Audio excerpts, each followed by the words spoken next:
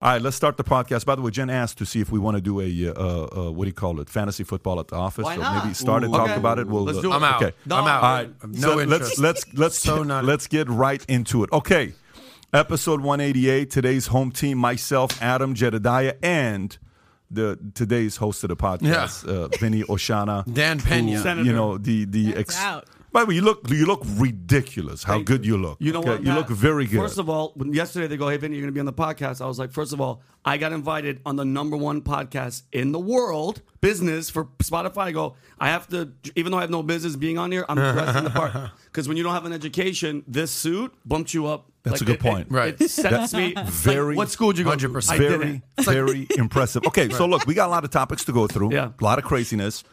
One, I found the clip from 11 years ago where a guy says, what's going on with the market? This is from Central London. And the reaction of the host on BBC, I just want you to see how this lady reacts when he tells the truth about what's going to happen to the economy. We'll talk about that. What's going on in Iran?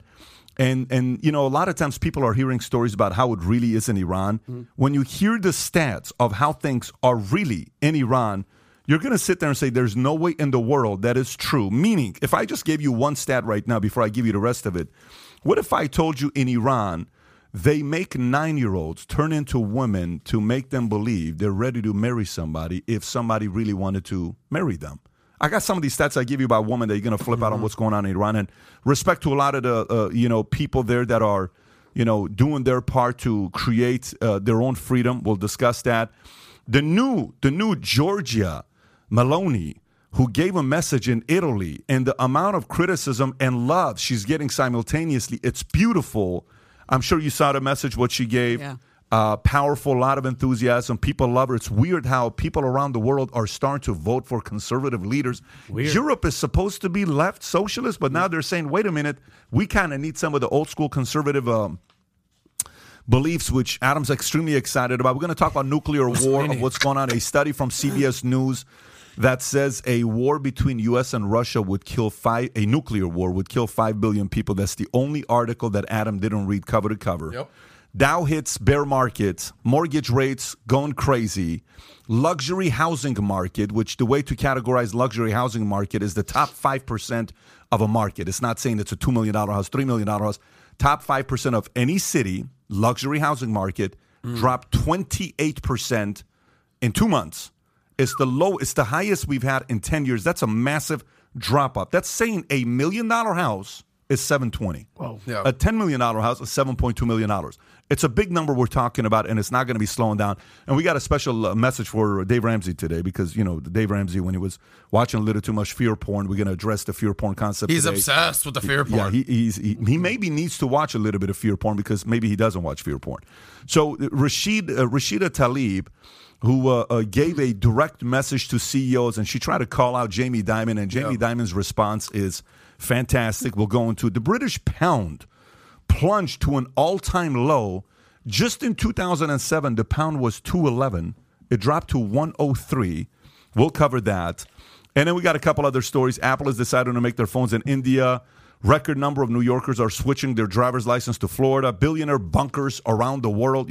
Jeff Bezos is billionaire bunker. You should see this, meaning if a nuclear war was to happen, I think Bezos is going to have a lot of fun in his billionaire bunker. Mm-hmm. And then Bill Maher talks about the prosthetic breast teacher. Massive. Yeah, which is, big story. Yeah, which apparently it is a big story, and we'll cover that as well. So having said that, let's get right into it. Which story do we want to talk about first? Real quick, can I just give all three of you guys a warm welcome to sunny South Florida? Beautiful. You guys have been here. Man. You guys have the hurricane? I've been here for 3.5 months. You've been here for, I don't know, 3 months, 6 months, right? 6 months. Year and a half, year and 9 months. January to whatever it is. You had an easy go your first year here. Yeah. No hurricanes. Yeah. You guys have never really experienced a hurricane. You've dealt with California mudslides, fires, earthquakes. I swam here. But welcome to Florida. Unless it's a 4 or higher, It's funny. we don't lose no sleep. Donnie yesterday says, "Oh, are you concerned?"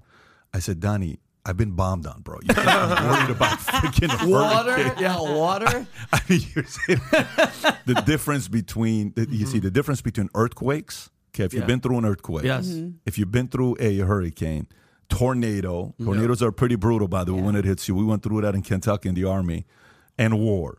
And then what's his name? Leo threw something else yesterday. When a blizzard, not a blizzard, when a is this like a snowstorm? When a snowstorm hits in Minnesota, he gave that. Have you been through all of those? Take the war thing out, but have you been through an earthquake? I go through war every day. I hurricane? wake up. No, but the difference between a hurricane is you've got a week to prepare. Yeah. Earthquake, you don't know what's I'm happening. here. Tornado, you don't know what's happening. Yeah. Yeah, we went through, I lived in Florida when I was a kid. I lived in Fort Myers. So my dad was a part owner of a hotel, of a Best Western out there. And we had a hurricane that was so bad that the first 6 floors, the hotel was maybe 8 floors high, if I'm remembering correctly. I was a baby. I was like 4 years old. We had one that went up to the 5th floor of the hotel, just wiped out everything. So I was a kid. I was like, oh, party time. I thought it was going to be fun. Kids they don't really process anything. Yeah. I had my family there. I was like, oh, this is great. Oh, look at the window, the trees. Oh, look, that fell down. So, now I'm like, man. But hurricanes don't scare me as much for some reason. I can't really intellectualize why. I think the earthquake is out of all those, besides the war, because we're from the same place, but the earthquake, there's no warning. You'll just be in mid-conversation, and then I don't care who you are, if you're not religious, or your first thing is, it's over. We're done. It's done. You've been through earthquakes in LA. Earthquakes that woke me up from asleep. Yeah. Because stuff's falling off the... Yeah, gotcha. But Tampa Bay is going to get hit pretty bad. So hopefully Tom Brady could do something about that. They're all moving. Tampa Bay is going to get hit. Tampa is going to get and here's my question to you. So bad. With all our technology, mind you, I know you guys saw NASA just had a DART mission that they sent 7 million miles away, asteroid, and they hit it with an object to make it just in case the asteroid comes and hits us. Successful mission. They can't, with our technology, do something for the tornado or hurricane and make it just call it racist. But you're by the way, racist. Biden's working on asking that. a very, very good question, and there are people that are working on that. Yeah. That because what they have created now is how to create a storm. Mm-hmm. They know how to create a storm. They know how to create rain. They know how to create that. Yeah.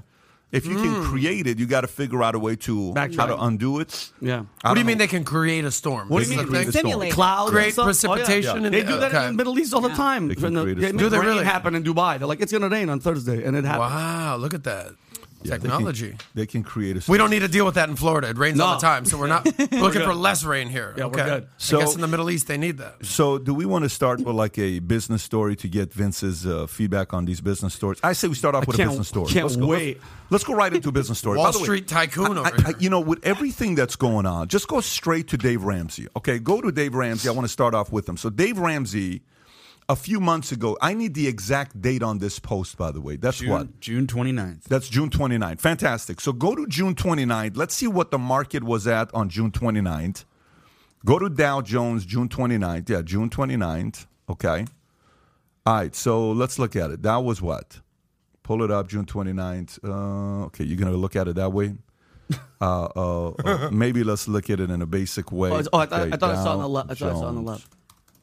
If you take Dow Jones and you go 6 months and you go straight to the date, I'll find it right now. I'm on June 29th. June 29th, that was at 31,000 and change. Okay, fine. June 29th, Dave Ramsey says the following. Let me read it to the audience so they can see it. If you can go to the post right there. Okay. The housing market is not crashing. It's by Dave Ramsey. Inflation, recession, high interest rates, high fuel costs, labor market disruption, including the Great Resignation, supply chain shortages, bear market, and the hits just keep coming. Are we heading for the end of American economy? Is the housing market going to crash? Is this generation going to be priced out of the housing market and never be homeowners? No, no, no. 3 no's. So that's 3 no's. So that means he's saying no to, are we headed to the end of American economy? Of course not. Is the housing market going to crash? That's the question that we want to address. The second one says, is this generation going to be priced out of the housing market and never be homeowners? That's also no. I agree with that one. But the main one I want to target is the middle one. Is the housing market going to crash? He said no. Sorry to end your fear porn party, but the sky is really not falling. It's definitely scary, and some of the things going on truly do suck, but the sky's not falling. When you're operating on fear, fight, or flight, chemicals flood your brain and your critical thinking skills shut down. Higher thought patterns and analysis are only possible when a perceived threat is lowered.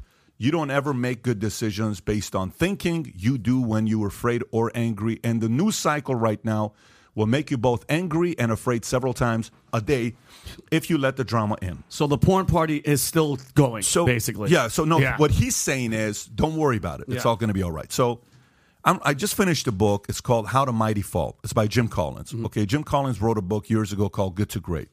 So in this book, How to Mighty Fall, he asks a very, very good question, okay, which is a rebuttal to this here, because it is a battle. He's giving the motivational, positive thinking, everything's going to be all right mindset, which is something I subscribe to my entire life. However, there's a caveat to it.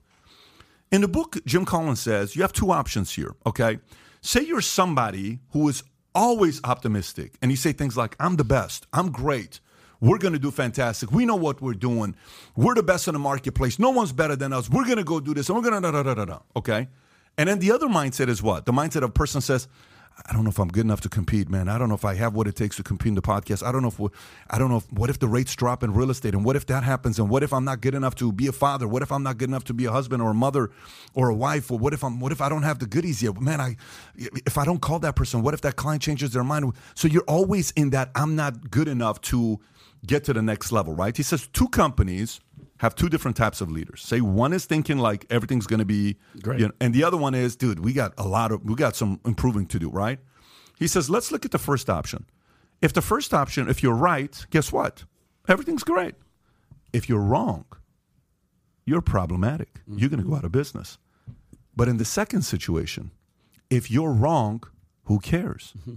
But if you're right, good for you. You're going to keep improving. Mm-hmm. Meaning, if you look at this and you say, oh, is the market going to crash? Nah, it's not going to the market's not going to crash. Yeah, it's going to be all right. Don't even sweat it, all this stuff. Okay, then rates come up, okay, to 6.29%. I don't know if you saw the Yahoo Finance thing. I'm going to send this to you so you can show it, because I think it's very important for us to see this. Luxury home pricing, I'll text this to you. We have it in the article as well, but Tyler, if you want to look at your phone, I'm sending it to you. Receive that one, and I'll send you the other one as well. You guys have to see this here on what the numbers of luxury, as well as I'll send you this other one as well. Pull these two up if you can. Pull both of them up if you can, okay? So that's one of them. Take a look at this. This is from Yahoo Finance.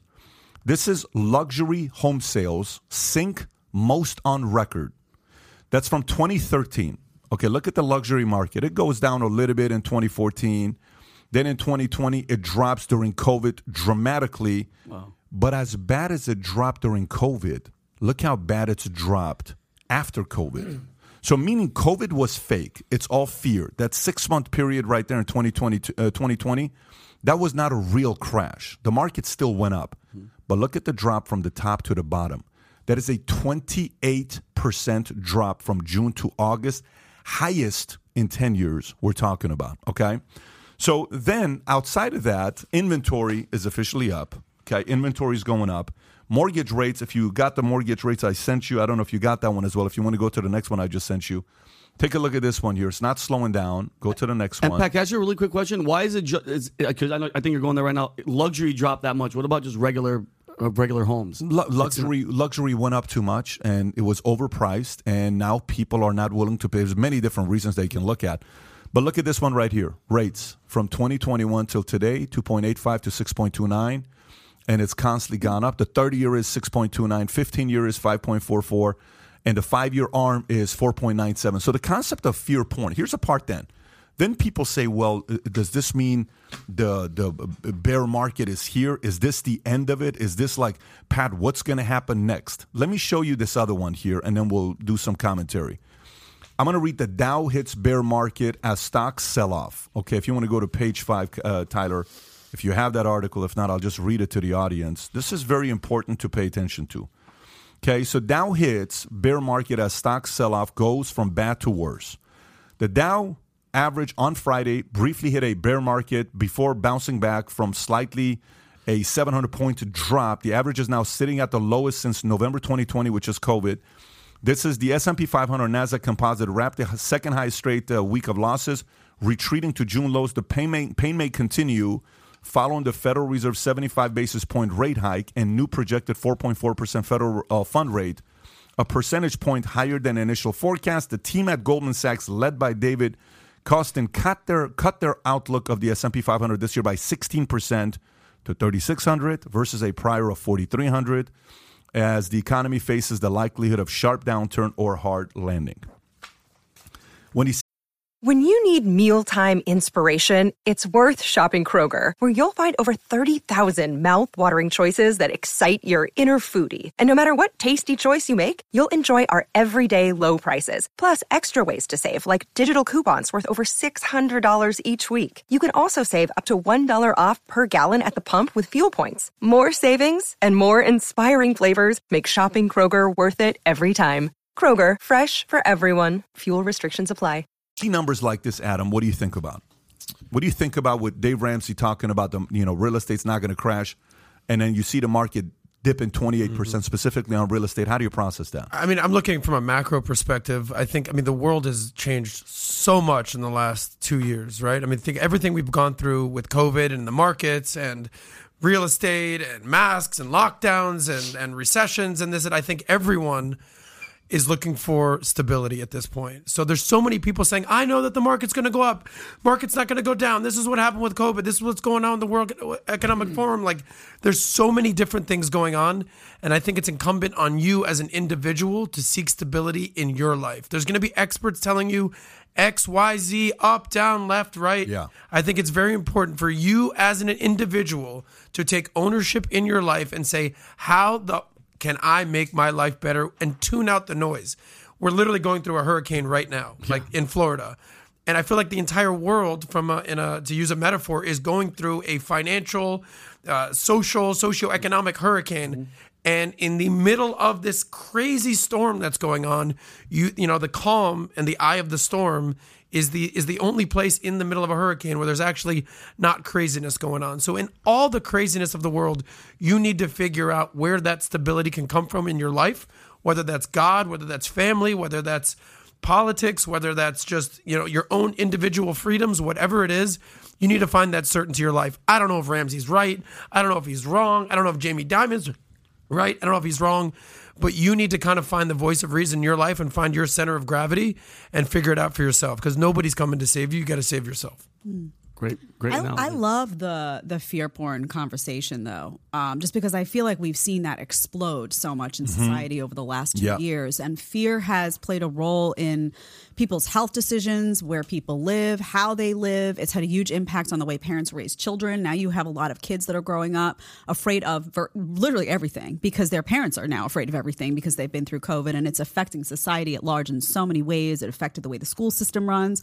So people are in a very different head right now. And I'm wondering if there's just going to be a pretty enormous backlash to this, which means that a lot of people were making decisions based on fear and now are looking back and seeing the negative ramifications of that on themselves and their families. And I'm wondering if now there's going to be people rising up refusing to do that again with the complete opposite mindset of, I'm not going to live in fear. I'm not going to let these things, prevent me from excelling. I'm not going to be, stymied by what a political bureaucrat or what society tells me I should be afraid of. Because what I'm seeing now is kind of like a lion kind of like roar from a lot of people who bought into the fear and now just refuse to live that way. Just seeing how negatively it affected their families over the course of the last 2 years. But also it kind of depends where you're at in life. And this is why I love frickin' America so much, because you could say, well, recession in America and the markets and all that. It's like, pump the brakes a little bit, everybody. We're still in America. We're still in the greatest country on earth.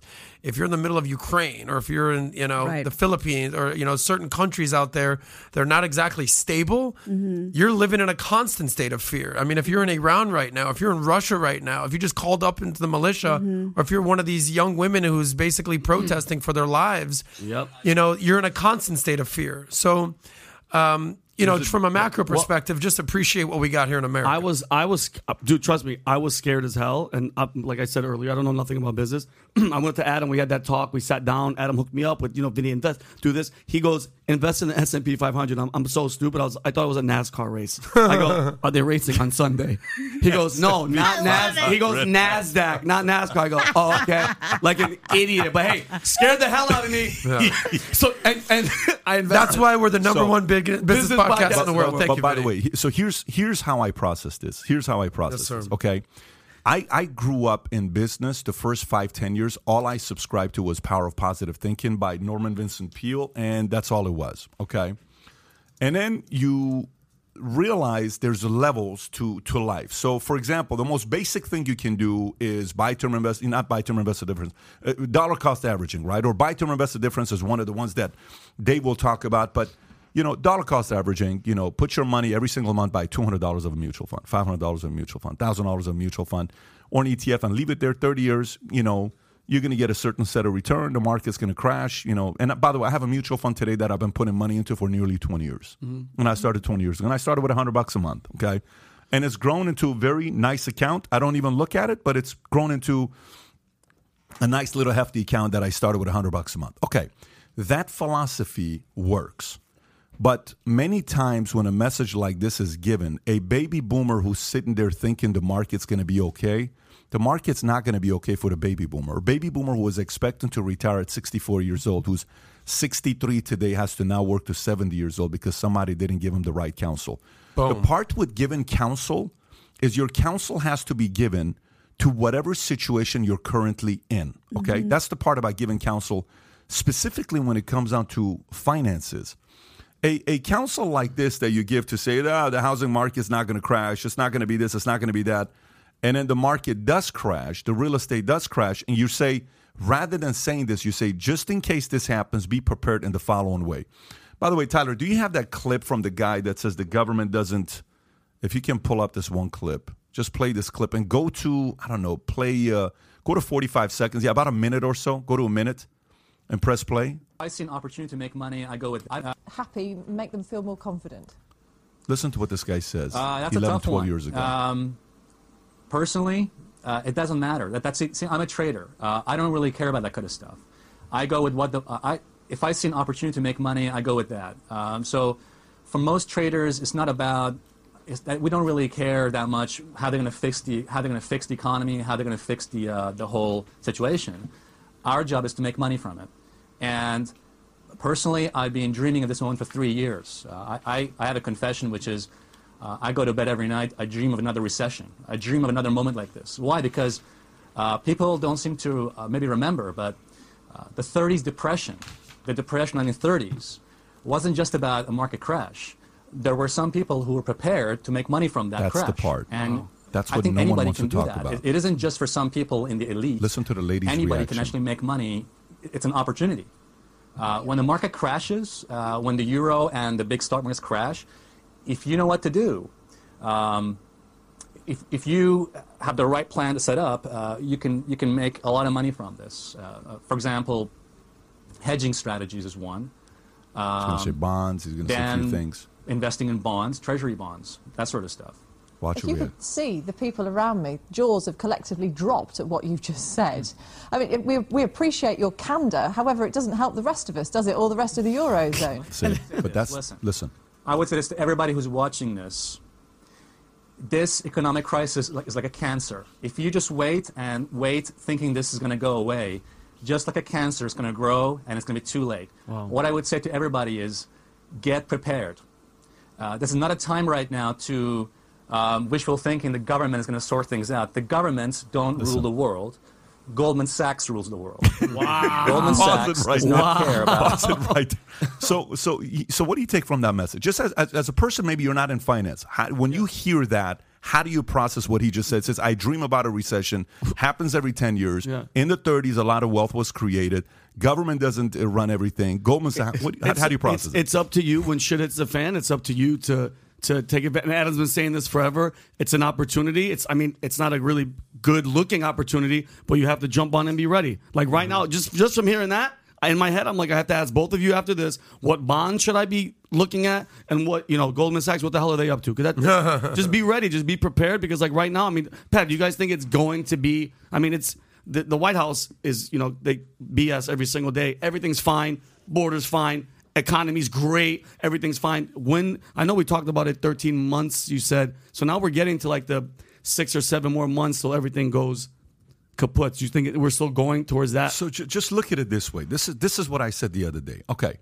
And if you go to Dow Jones, history of Dow Jones, just go to history of Dow Jones. This is all you need to know, okay? Just type in Dow. Yeah, history of Dow Jones. High. Let me see if you can pull this up or not. If you can go max, how many years back does it go to? 82. Okay, what was it at 82? 907. Okay, what is it in 1990? Go to 1990. It's 2,600. Okay, what's at 2000? 10 grand. Okay, what's at 2010? 10 grand. Okay, what's at 2020? Wow. 30. So here's the point, guy. And what was it at 1980? Go all the way back to what it was at 27, I think. 907. 907, guys. So meaning it went from 907 to 10 grand to 20 grand to 30 grand. The Dow in the next 40 years, so if it was at 40, so if we take 907 into 30, what's 907 into 30? Roughly 35 times, okay? 33 times, right? 35 times. So that means if we take 30,000 Dow today, okay, 30,000 Dow today, and we do times 35 is what? That means Dow will be at 1 million in 42 years. So meaning long term, you're going to be fine. Long term, innovation is going to be fine.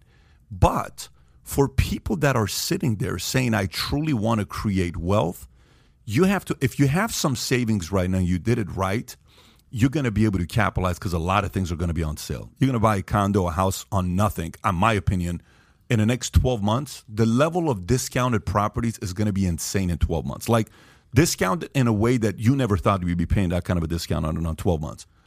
But you have to also be thinking about this is if you're 30 years old, this is probably going to happen only 5 times in your lifetime. Wow. If you're 40 years old, it's probably only going to happen 4 times in your lifetime. If you're 20 years old, 6 times. Wow. You have to be ready for the next one that's going to happen in 10 years. And the way you do that is by piling up a bunch of cash and you make some good investments. And 10 years from now, you're ready when it happens again because we're going to go through the cyclical cycle. So my prediction is the following. Who gave birth to Ronald Reagan? Jimmy Carter. Yeah. Okay. Who's the closest president to Jimmy Carter? Joseph Biden. Joseph Biden. And how long was Ronald Reagan president? 8 years. Who became the next president? His VP, senior. Bush. So Republicans stayed for 12 years.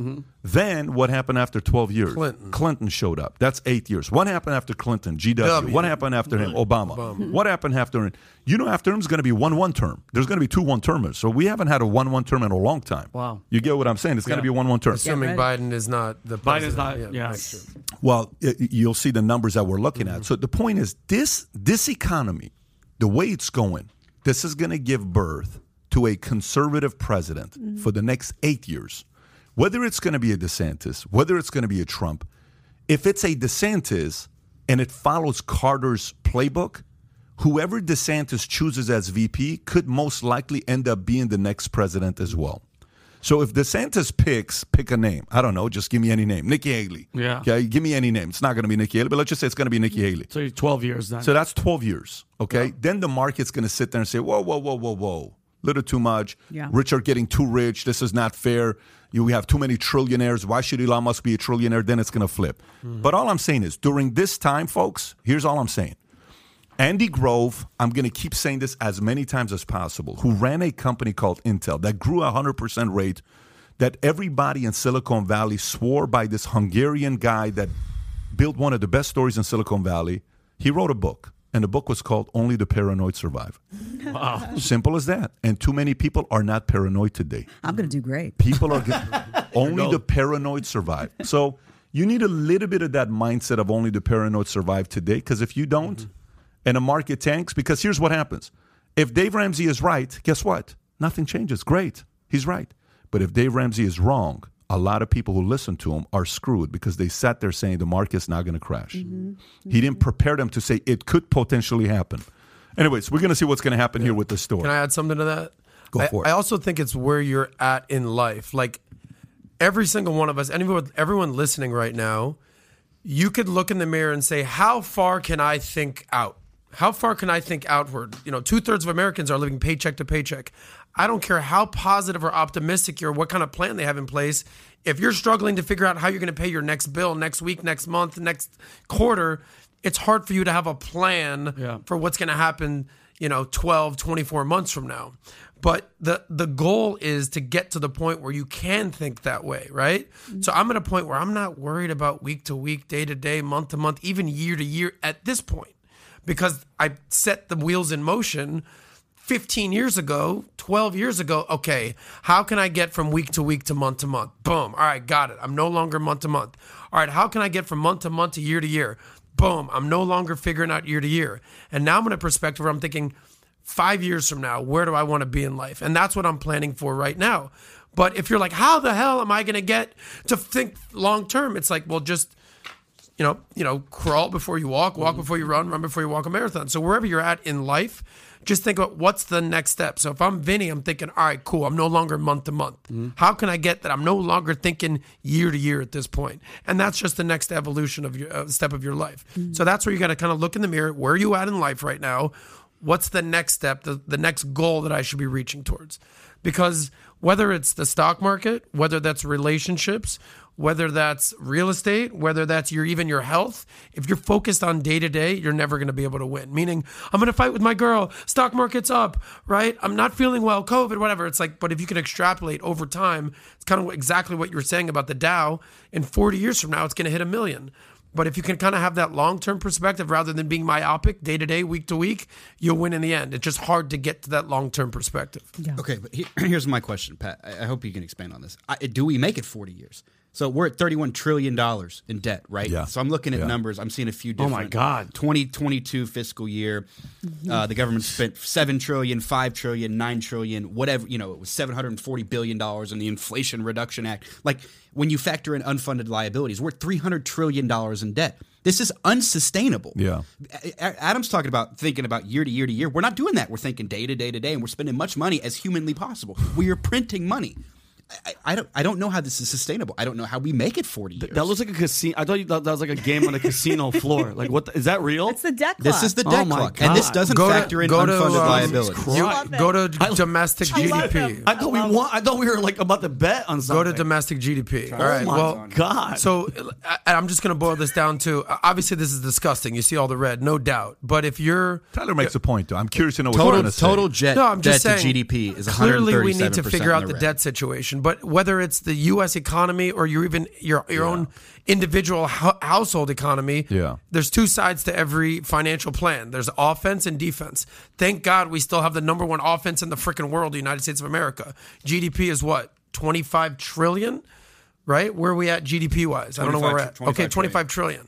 So it's not like we're some crumbling economy that can't sustain paying our bills. We just got to figure out how to stop running up the credit card. I don't know about that. So look, here's when we first started the insurance company, I recruited a husband and wife.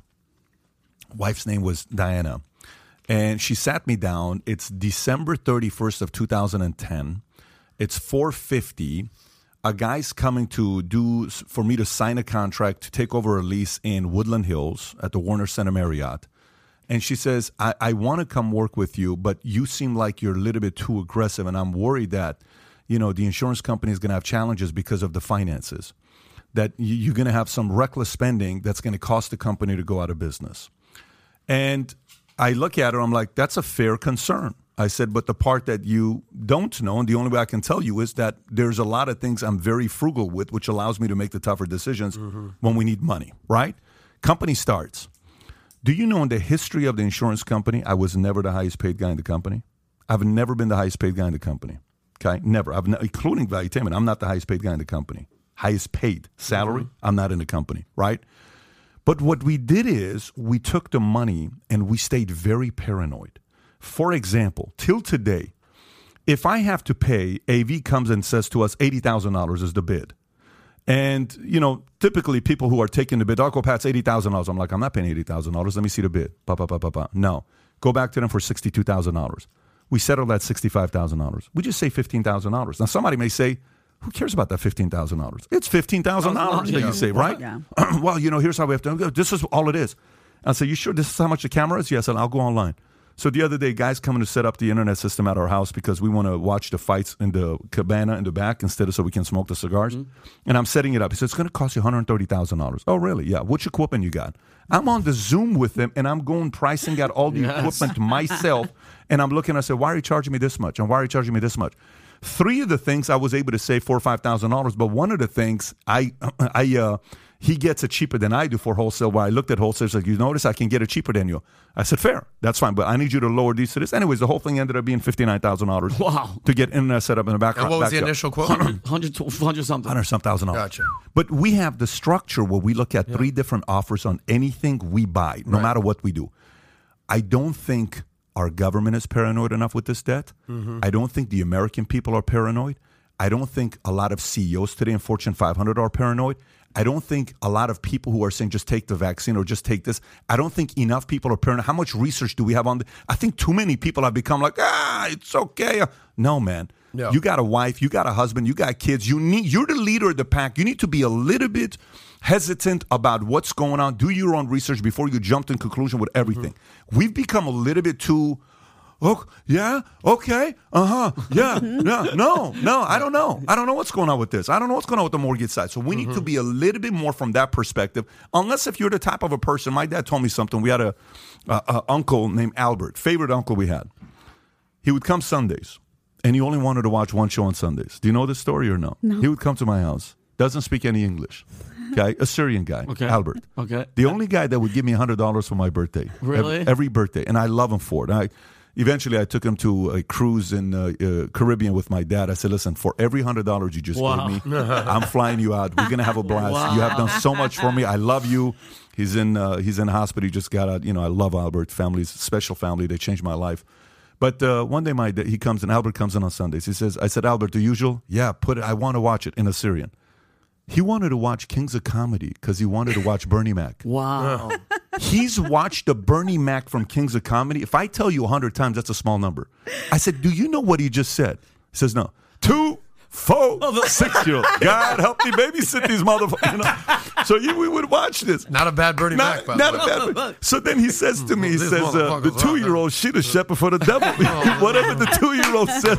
these I know the whole thing love because it. of Albert. One of my favorites. Because I've watched this Bernie Mac thing so many times. Here's the point. I'm scared of you, motherfucker.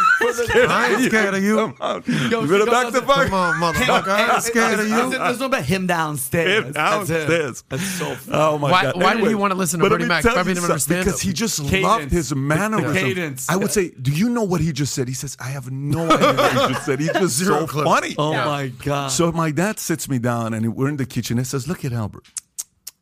And he says, what about it? He says, just look at him. Look how happy he is. He says, that's the happiest person I know in my life. Wow. I said, look at him.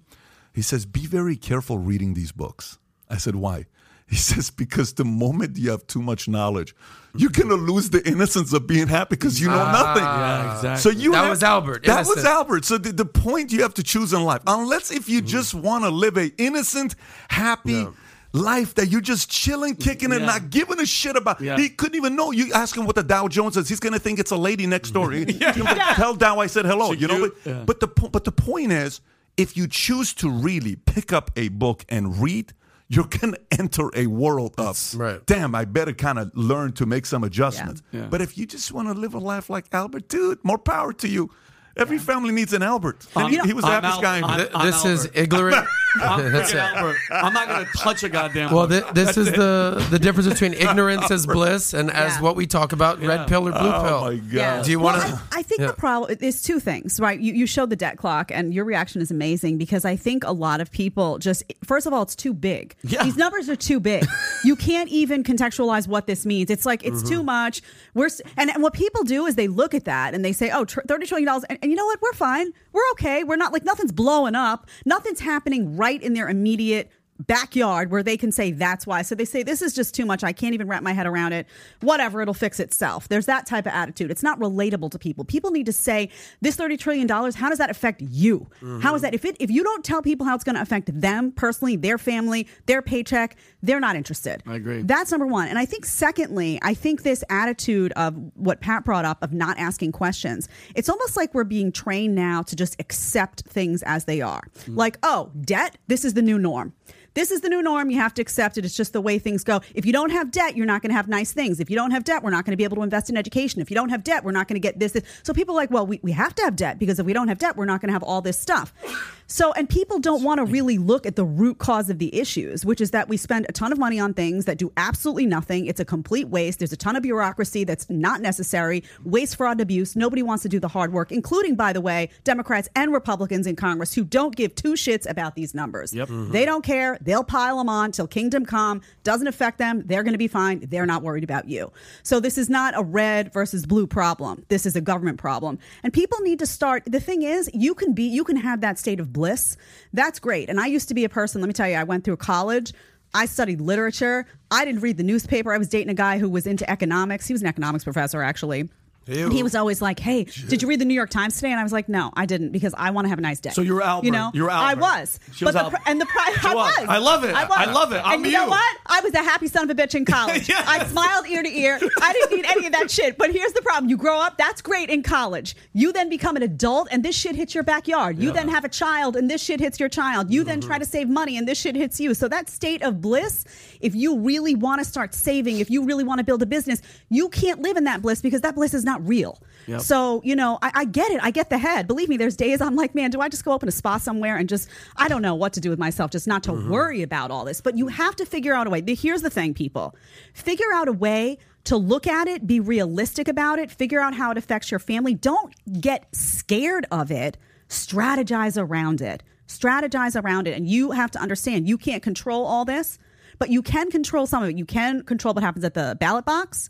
I'm not saying that person that gets elected is going to care deeply about debt, but you know what? You make certain decisions. Someone might care a little bit more than someone else. You can make decisions about where you put your kids in school. You can make decisions about where you live. You can make decisions about what job you get. Don't allow these big numbers to make you feel powerless, and also don't pretend they don't exist. It's real. This is reality. You don't have to be buried by it, but you do have to be cognizant of it. Yep. That's Right. my message. I agree. I'm 100% with her on what she said. Powerful way to transition into the next topic. Quick shout out to some of the super chats. Guys, if you got questions, put a super chat. We may go through some of yours. Thoughts on mortgage-backed securities crashing? Miguel gave $20. Thank you for that. You think we're surprised? I don't know why anybody's surprised. It's going to continue going that direction. Next, SN Network said, nice to see Avengers Assembly again. With love from Sweden. You are more than welcome. Scott Rodriguez, $50. Attitude is a little thing that makes a big difference. You're right, Scotty. Success is not final. Failure is not fatal. It is the courage to continue that counts.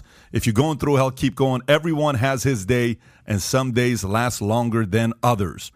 We have Fadi Murad, huge fan of this show. Love what you guys are doing, Pat. You always invite guests with opposing views to your own, which really brings value to the audience. Have you found anyone with a real argument supporting the economy?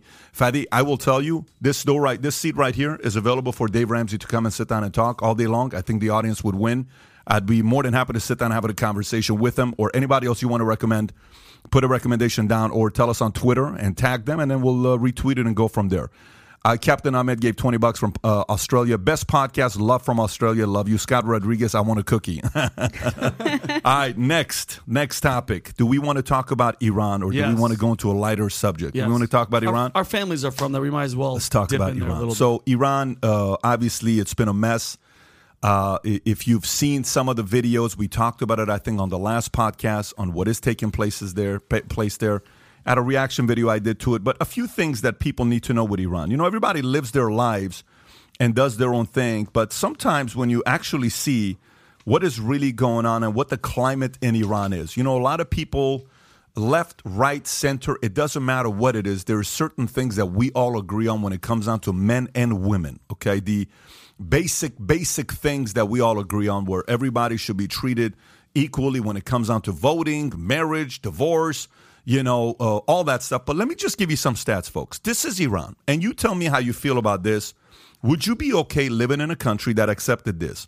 At age 7, girls in Iran are forced to wear headscarves to attend elementary school. They can't go to school if they don't comply. According to the Islamic law, if you kill someone, you have to pay some sort of atonement, blood money, to the family of the victim. You ready for this one? The money you have to pay for killing a woman is half the money you have to pay for a man. Okay, that is in Iran. Women don't have the right to divorce their husbands. They're basically stuck in their marriages as long as possible. Their husbands want them to be. Men have the rights to divorce their wives whenever they want. Being gay, queer is illegal. The punishment for death for being gay in Iran is death penalty. Having a dog is illegal. You can't take your dog out for a walk. The police can literally take away your dog and kill it if they want to. Yeah, it's true. Crazy. I wonder what they do to it. I think if they have a cat, they kill the dog and the cat and the owner is what they do. Everybody goes down. The cat is like, you got to be careful with that one. They throw a stupid puberty ceremony for us when they turn 9. They brainwash girls with this is a day you turn into a woman at 9 years old. They make us wear chador, similar to abaya on that day, and force us to say Islamic prayers. An Iranian man is allowed to have 4 wives at the same time. Iranian women should be stoned, thrown stones until death if they are proven to have committed infidelity. Partying is illegal. Dancing is illegal. Singing is illegal for women. Women are not allowed to play musical instruments in public. Satellite TV is illegal. You can't go to the beach and sunbathe and swim with your entire family because it's illegal. Young girls are forced into marriages with men they barely know. Girls as young as 9 years old are forced into these marriages. Does this sound like a place you want to live in? Does this sound like Not a place? Not even a little bit. Okay, now here's the thing, though. This is the part. Yesterday, I was doing a podcast with this guy, David, a Jewish guy. Very interesting podcast. He didn't like what Tate stood for, so he's got a big following on Twitter. We did a podcast together. It was very entertaining. And, I said to him, here's the part on why I love everything being public, because ideas, good or bad, social media makes people listen to what I just read right now. Mm-hmm. And some of you may have chills all over your body, and you're saying, that's unfreaking believable. That is horrible. And then the world gets to say, these are horrible ideas, and common sense eventually wins. A conservative woman, Prime Minister of Italy, who's one of the top socialist countries in the world. Do you remember the COVID breakout in Italy just 2.5 years ago? Yeah. What they did with the shutdown? The country said, we don't want this. Yep. You're seeing in Iran, women are out there marching, protesting. I got calls yesterday. I'm trying to do an interview with the Shah's son, Reza Pahlavi. We're talking to Dariush Gugush. We're talking to all these guys to see if we can put on a concert to support with Iran. I'm talking to all these different musicians, these people that are calling me, big-name celebrities in the Iranian community.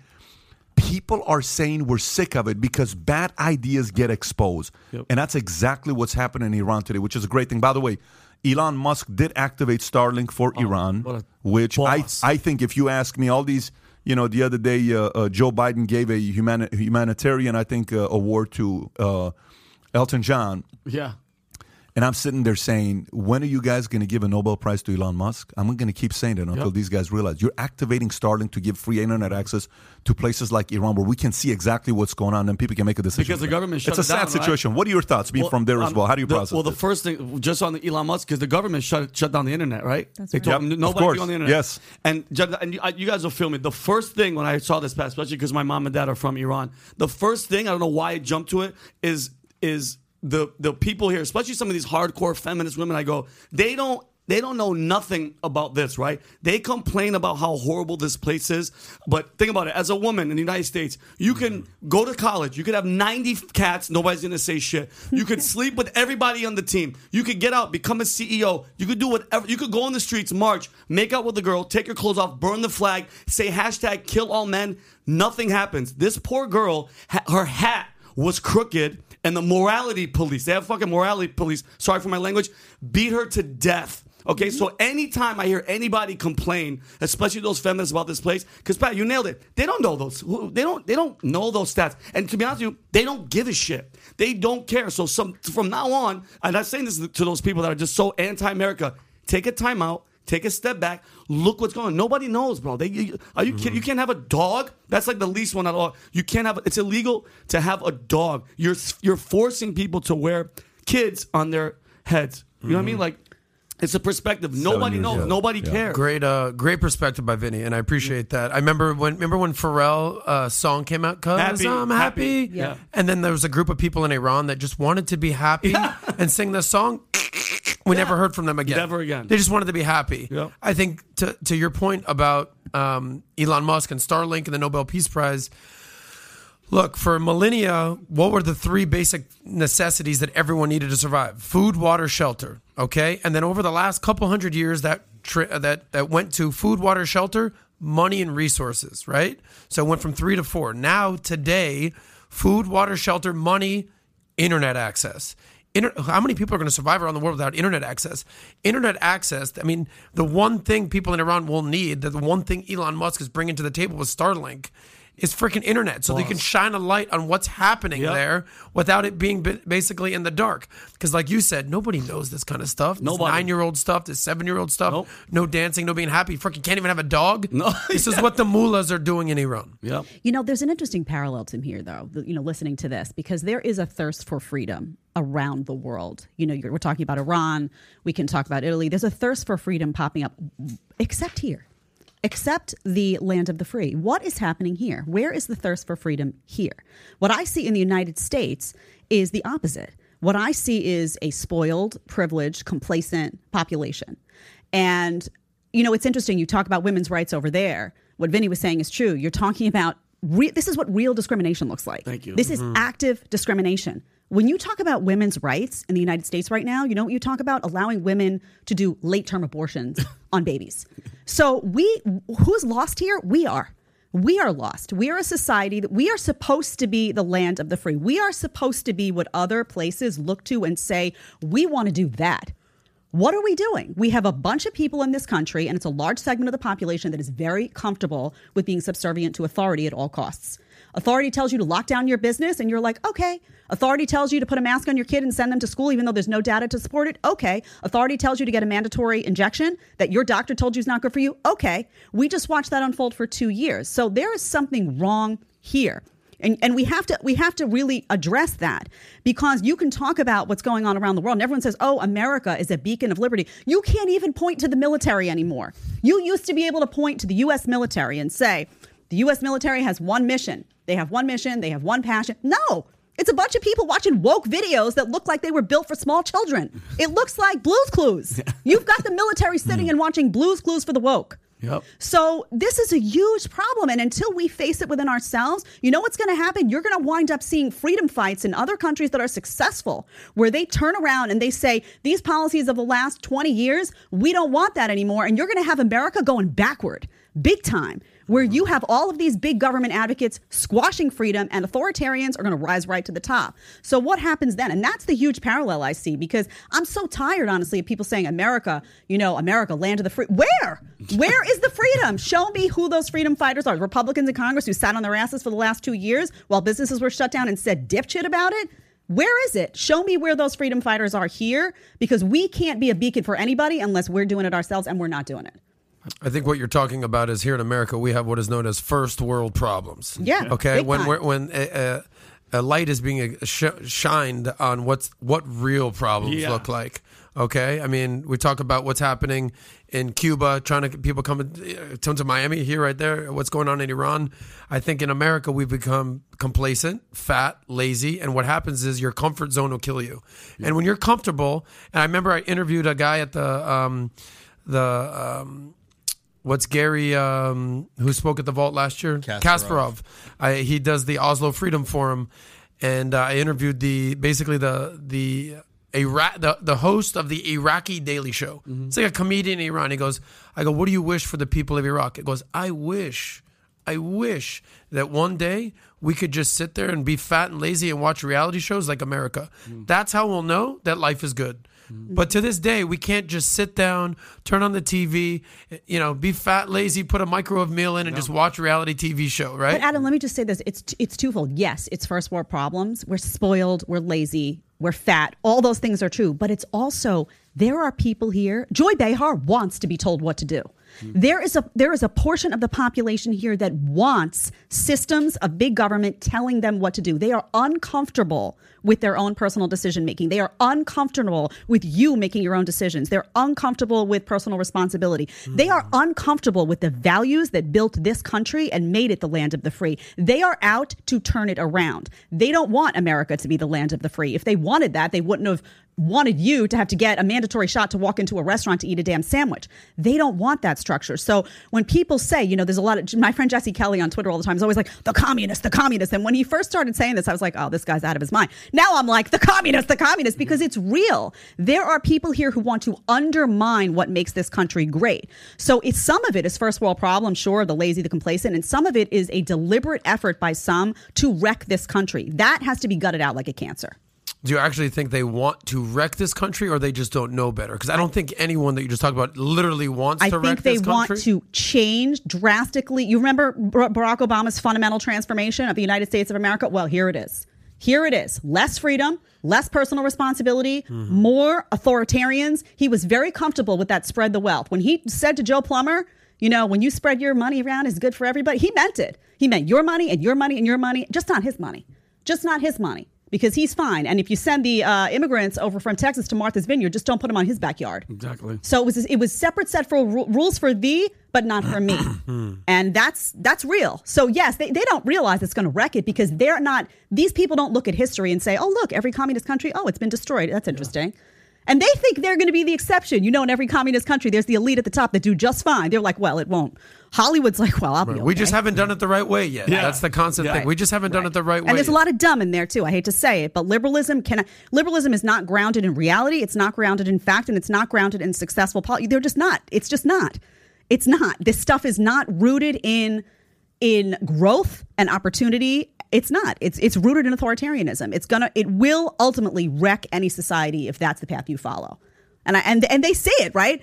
And then they see it, Pat. They see it, just to add, they see the crime. They see these things and they ignore it. They willfully say, oh, it's not crime. What are you talking? What do you mean you can't walk down the street without getting mugged? What are you, blind? You wearing blindfolds? Yeah, what do you mean? They changed the definition to inflation, remember? They're changing the rules as they go. So Jedediah's on fire today. I love it. You brought it. What's in that drink right there? Yeah, exactly. But I'm going to tell you, this is what I'm convinced, and I'm fully convinced with this, is bad ideas eventually get exposed. It's the best thing about leaving this stuff on social. Let people read it for themselves and do research, and eventually they get exposed. It happens all the time. The best thing that happened with social media, is good idea, bad idea. Doesn't matter. Everybody got exposed. Good or bad idea. Everybody got exposed. If you think about some of the guys in the Christian community, the churches that were abusing their members to make money, guess what happened to them? They got exposed. You know that one pastor that's sitting by his plane and he's like, let me pray for you. Let me pray for you. And the lady's like, no, but let me ask you a question. So can you tell me why you need a fifth jet? Because God wants me. Well, listen, that guy got exposed. Yeah. So, but at the same time, you see the rhetoric in Iran when you see what these guys are. This is getting exposed. The best thing with social media, we need more of these types of things happening. Right. But while this is going on, watch what happened in Italy. I'm going to give you two different articles. Your video that you just did about your response to Andrew Tate, it wasn't just a response to Andrew Tate. You were talking about exposing everything. Yeah. I mean, I don't know if that's what what you were alluding to on that, what the Turkish prime minister had to say, or a member of parliament.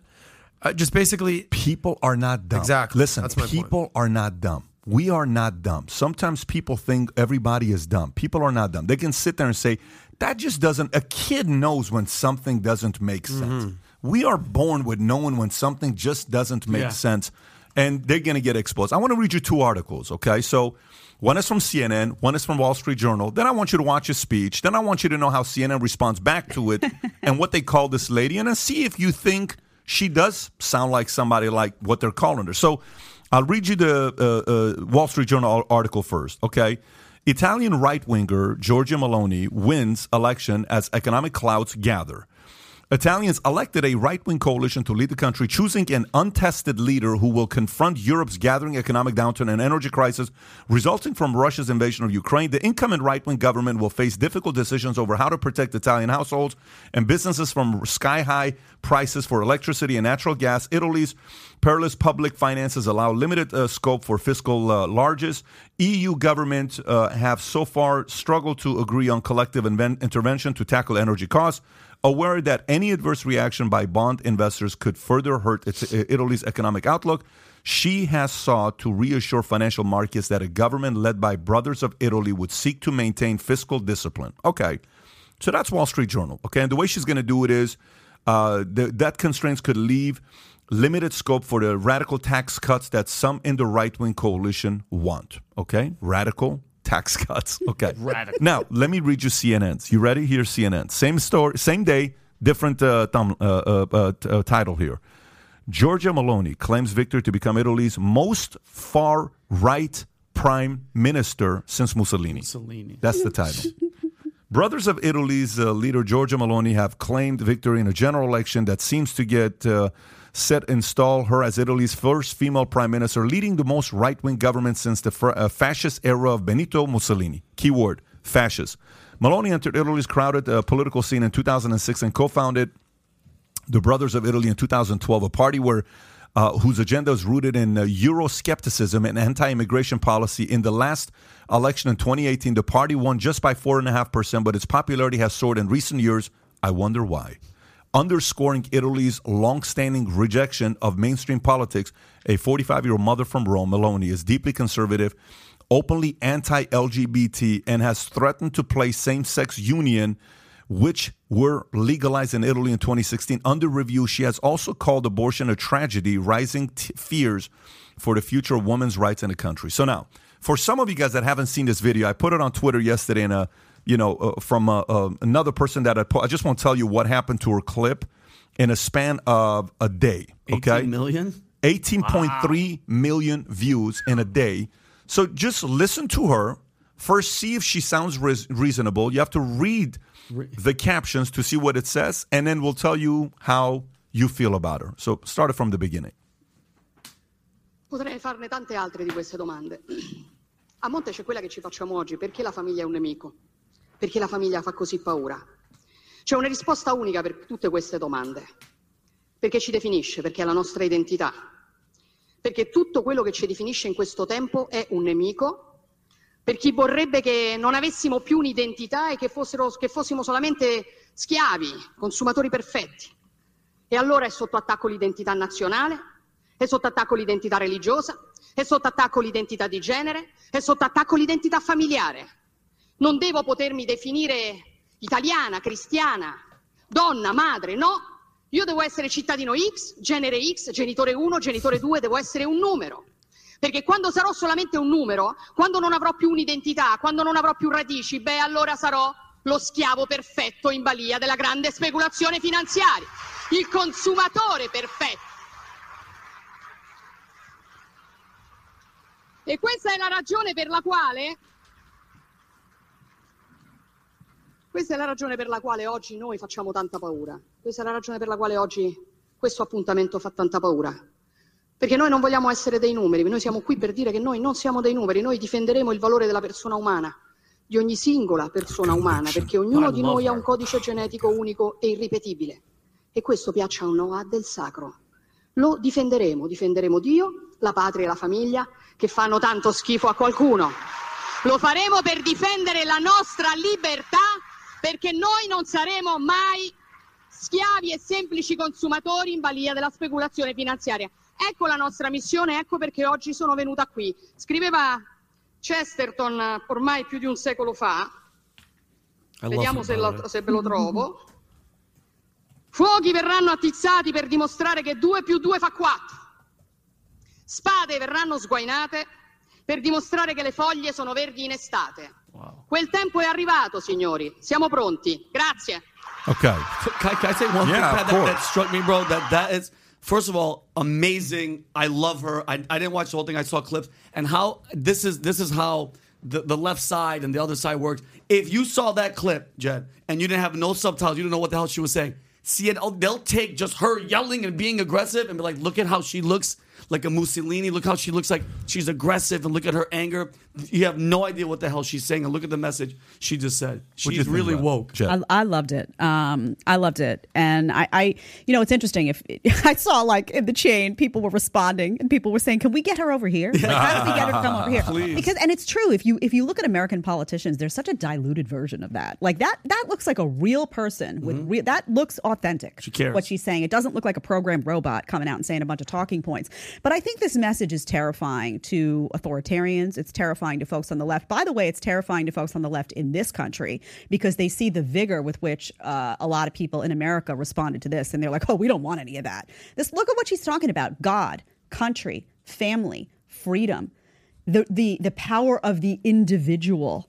She's talking about facts. She's talking about basic facts being ignored. That's a pivot to gender identity. She's talking about the fact that we've just left that whole realm of the objective for this subjective whatever by which we can inject woke politics into everything. I thought it was a very, very powerful speech. I think this is what the left's been battling in the United States for a long time. I mean, you remember back to the 2008 presidential election, them making fun of people who were clinging to Bibles and their guns and going after these concepts of individual liberty and individual freedom. So I love seeing it there.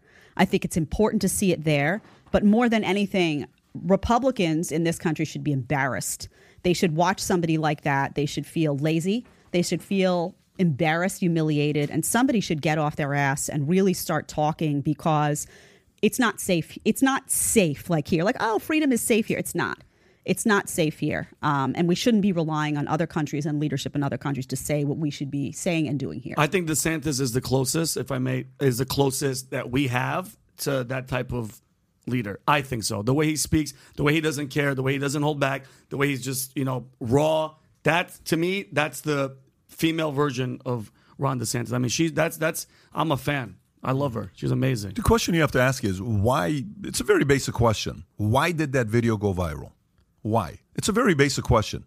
Why did 19 million people in how long was it up, by the way? I'm actually really curious. Why did 19 million from the moment the guy posted? I'm going to go to the account. Was it 2 days back? Yeah. Why did he? This was posted 9/25/22. What's today's date? 27. And it was posted at 11:34 p.m. So it's not really 2 days. It's really 36 hours, 35 hours.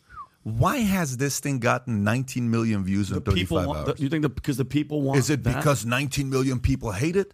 Or is it because 19 million people say, dude, this is kind of how I feel? What's wrong? Mm-hmm. And by the way, it's 19 million people who retweeted this. Out of the 19 million people who retweeted, how many of them don't speak Italian?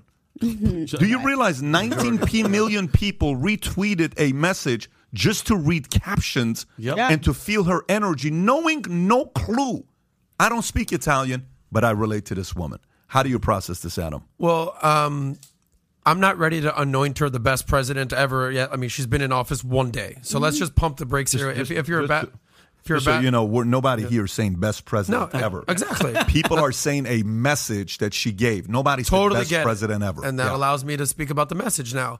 Clearly, this is someone who's passionate, speaking with conviction, and people want authenticity. You can tell that she's just like, yo, here's the freaking deal. So I respect that. But I'm not going to rush to judgment. We're all familiar with the Jeremy Lin analogy. You just one good game or one good string of games doesn't make a career. So I think nobody's going to judge her policies. The message is what we're talking about. How do you feel about her message? I don't care what the message she gave. Why is this message doing so well in a time like this? Well, why is her message? Why isn't Italy, that was a socialist country, forcing everybody to stay home? This country that is going through all the high taxes, all the high regulation, all the high bullshit. Why is it all of a sudden they want somebody like her? Why is this message resonating with the people? Well, listen, I watched a few of her speeches, not just this speech, okay? So I'm not going to rush to judgment and pretend I know all the answers to freaking Italian politics. Clearly, she speaks with authority and with conviction, and respect to her for that. And respect to her for being the first female prime minister in the history of Italy. So respect.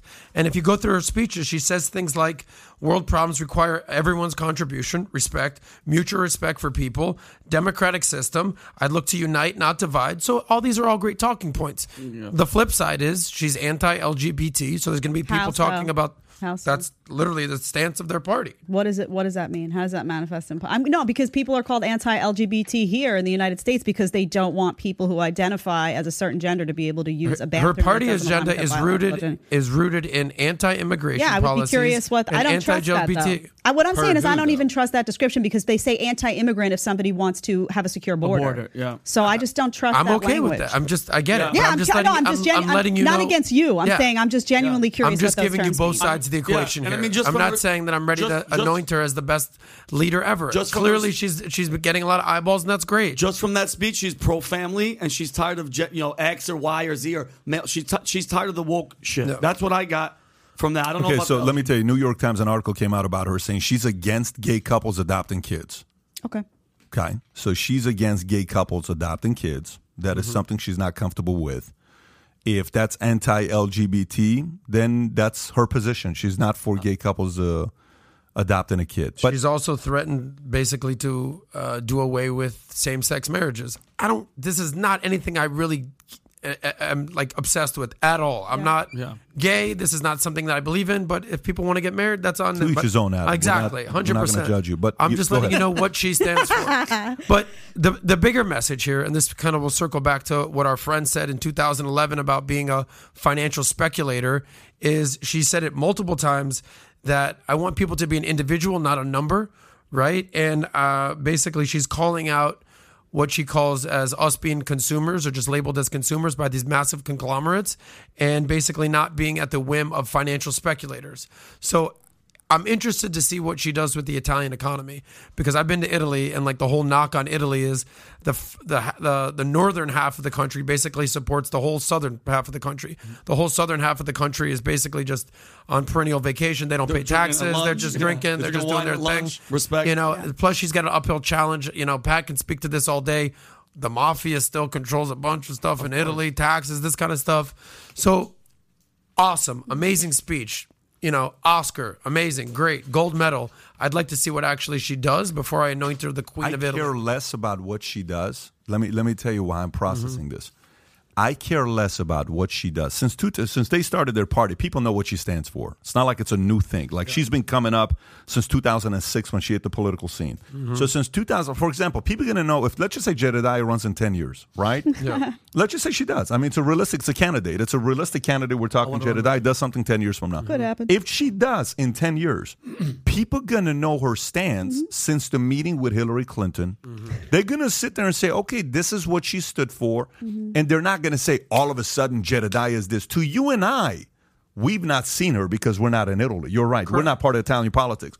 But for a person, a woman, to win prime minister, first ever to win, this tells you the fascists that they're talking about, the Republicans they're talking about, they don't care if the prime minister is a man or a woman, but they care that the values and principles that they believe in is protected by a leader. They don't look at her as a woman. I don't look at her as a woman.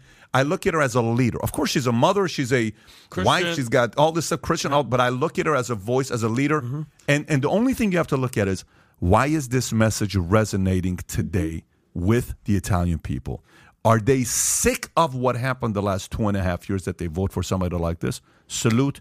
More power to the people of Italy. Pat, quick question: How long is their term for those type of? I couldn't tell you. Did you know, Ty? I'm looking. Okay, because I'm curious. So, like, is it like 5 years? Is it 10? Like, how long was the last prime minister in there?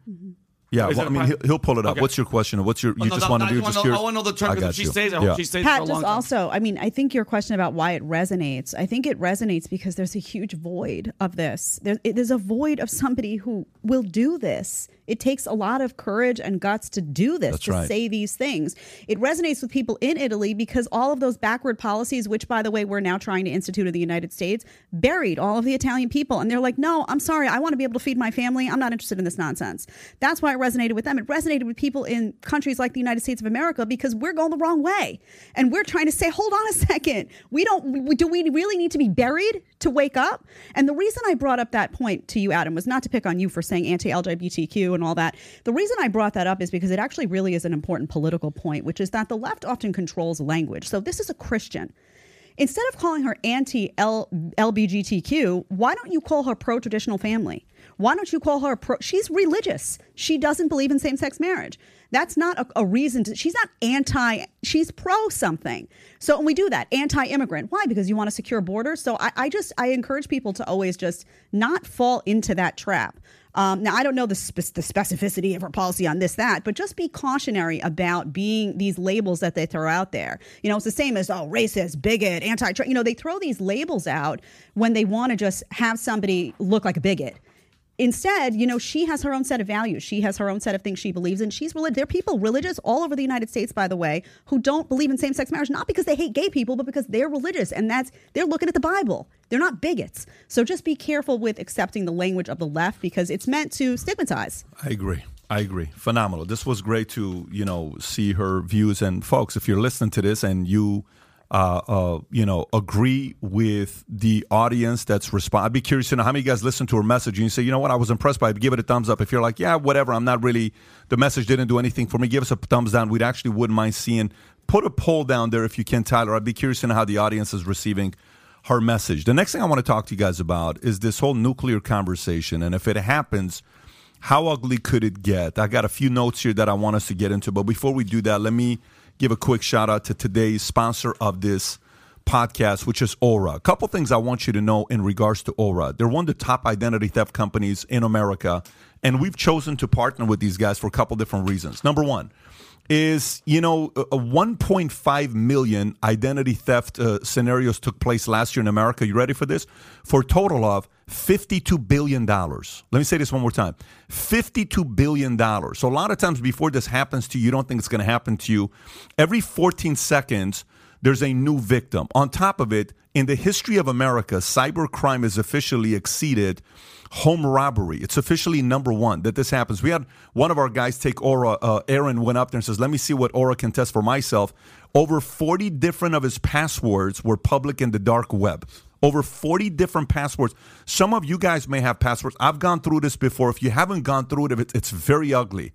Whether it's Social Security, credit cards, any of that stuff. So, if you haven't done that, I suggest you look into these guys. What Aura does is they monitor the dark web for your emails, passwords, Social Security numbers, and sends alerts to you right to your phone and email. When it comes to fraud, every second matters. Connect your credit card, bank accounts, and get notified of any changes up to 4 times faster than Aura's competitors. Their VPN allows you to stay anonymous online by keeping your browsing history and personal information safe and encrypted, and their antivirus software will block malware and viruses before they infect your devices. So having said that, protect yourself, protect you and your family from America's fastest growing crime. Try Aura free for 2 weeks and see if any of you or your family's personal information has been compromised. You can start your 14-day trial at aura.com/PBD. Once again, aura.com/PBD. Aura is spelled AURA.com/PBD. Free 14-day trial. Go take advantage. We're going to put the link below so for people to be able to find it as well. So having said that, let's talk about this story of nuclear bombs. And this is from CBS, by the way. It's not like it's a blog or somebody that just wrote it for the heck of it. CBS writes this article, okay? And the title reads, nuclear war between U.S. and Russia would kill more than 5 billion people just from starvation, study finds. Even a relatively small nuclear conflict, such as one between India and Pakistan, would be devastating. A week-long nuclear war involving 100 weapons and the release of 5TG, about 11 billion pounds of soot would kill 27 million people directly. The study said after 2 years, the international trade at a halt of 34.7 degrees Fahrenheit temperature drop, the famine it creates would kill 255 million people. Assuming that the rest of the population got the minimum food needed to survive, about 1,999 calories per capita per day, the largest scenario examined a week-long war involving 4,400 weapons, 150 TG, 330.6 billion pounds of soot, such as one that would occur between the U.S., its allies, and Russia would kill 360 million people directly and more than 5 billion people from starvation. And when you hear a story like this, we had Dr. Peter Dry here. Peter Pry here twice in 1 month. First time we ever did that with a guest. He came in here, we talked about he's one of the leading voices in the world, leading expert voices in the world in weapons of mass destruction, nuclear bombs. He just died a month ago, by the way. Rest in peace. He died a month ago. We had him 4 or 5 months ago. Putin making the prediction on a nuclear weapon that if you do this, we're going to do this. And then U.S. warns Putin of catastrophic consequences if nuclear weapons are used in Ukraine. This is a Reuters story. The U.S. would respond decisively to any Russian use of nuclear weapons against Ukraine and has spelled out to Moscow the catastrophic consequences it would face. U.S. National Security Advisor Jake Sullivan said on Sunday, et cetera, et cetera. Okay. What is the likelihood for any one of you, percentage-wise, what is the likelihood that Putin uses a nuclear weapon against Ukraine at this point? What do you think? What do you think it is? Let's just hope that it's freaking very low. Tyler, where are you at with this? What do you think it is? With Putin using nuclear weapons? Against Ukraine. we keep sending Ukraine 50, 60, 70 billion dollars, I think the percentage gets higher and higher and higher every day. Again, we're talking about Iran, right? And the protests in Iran and the people standing up for freedom and actually something that could be pivotal in not only the Middle East but the world, right? If they were to overthrow the government, this could fundamentally reshape the Middle East and the world. Yet we have no concern about it, right? We want to send off 50, 60, 70 billion dollars and sit there and kick Vladimir Putin until he turns around and he punches us. What do you think is going to happen? Yep. Like, this is our fault. I think we need to get out of Ukraine. The idea that Ukraine was going to then move, or excuse me, that Russia was then going to move into Poland and totally reform the USSR is absurd. He knows he doesn't have the power to do that. He knows exactly what would happen if he did try to do that. He wanted to take over Ukraine because we kept pushing to put NATO in Ukraine, have Ukraine become a part of NATO, and put the U.S. military and nuclear weapons at his doorstep. And he knows better than that. I think the chances of him using nukes get higher and higher and higher every day. And is it at 1%? Is it at 5%? Is it at 10%? What do you think? I don't think it's a full-scale nuclear weapon. I think it's a tactical nuke. Yeah, but I think it's at 15%. But I don't know. Higher and higher and higher there's part of what you're saying that I agree with. Like, we're pushing Putin to the edge, and I've been saying this for months now. We got to get this guy an off-ramp. If there's anything that he demands, it's respect. If you're feeling disrespected and you're backed against the wall, you're going to lash out like a scared animal. But I don't agree with you, Tyler, on what is he going to invade Poland? It's like there's a reason that freaking Finland, who has been basically abstaining from being a part of NATO for 50 years, is like, yeah, we're going to join now because they share a 400-mile border with Russia. So if they can just walk into Ukraine, next thing you know, they're walking into Finland. Next thing you know, walking to Poland. These are legitimate concerns from bordering countries. So I do trust that our government knows what they're doing in relation to Ukraine and Russia. That's fine. You can be on the other side of the table. That's good. But I think Anthony Blinken, who's basically running the show over there, is a very competent individual. That's the joke. That's great. This is why we're in fucking America. That you can have your opinion. You can have your Proud Boy opinion. I can have my Soy Boy opinion. We can meet in the middle.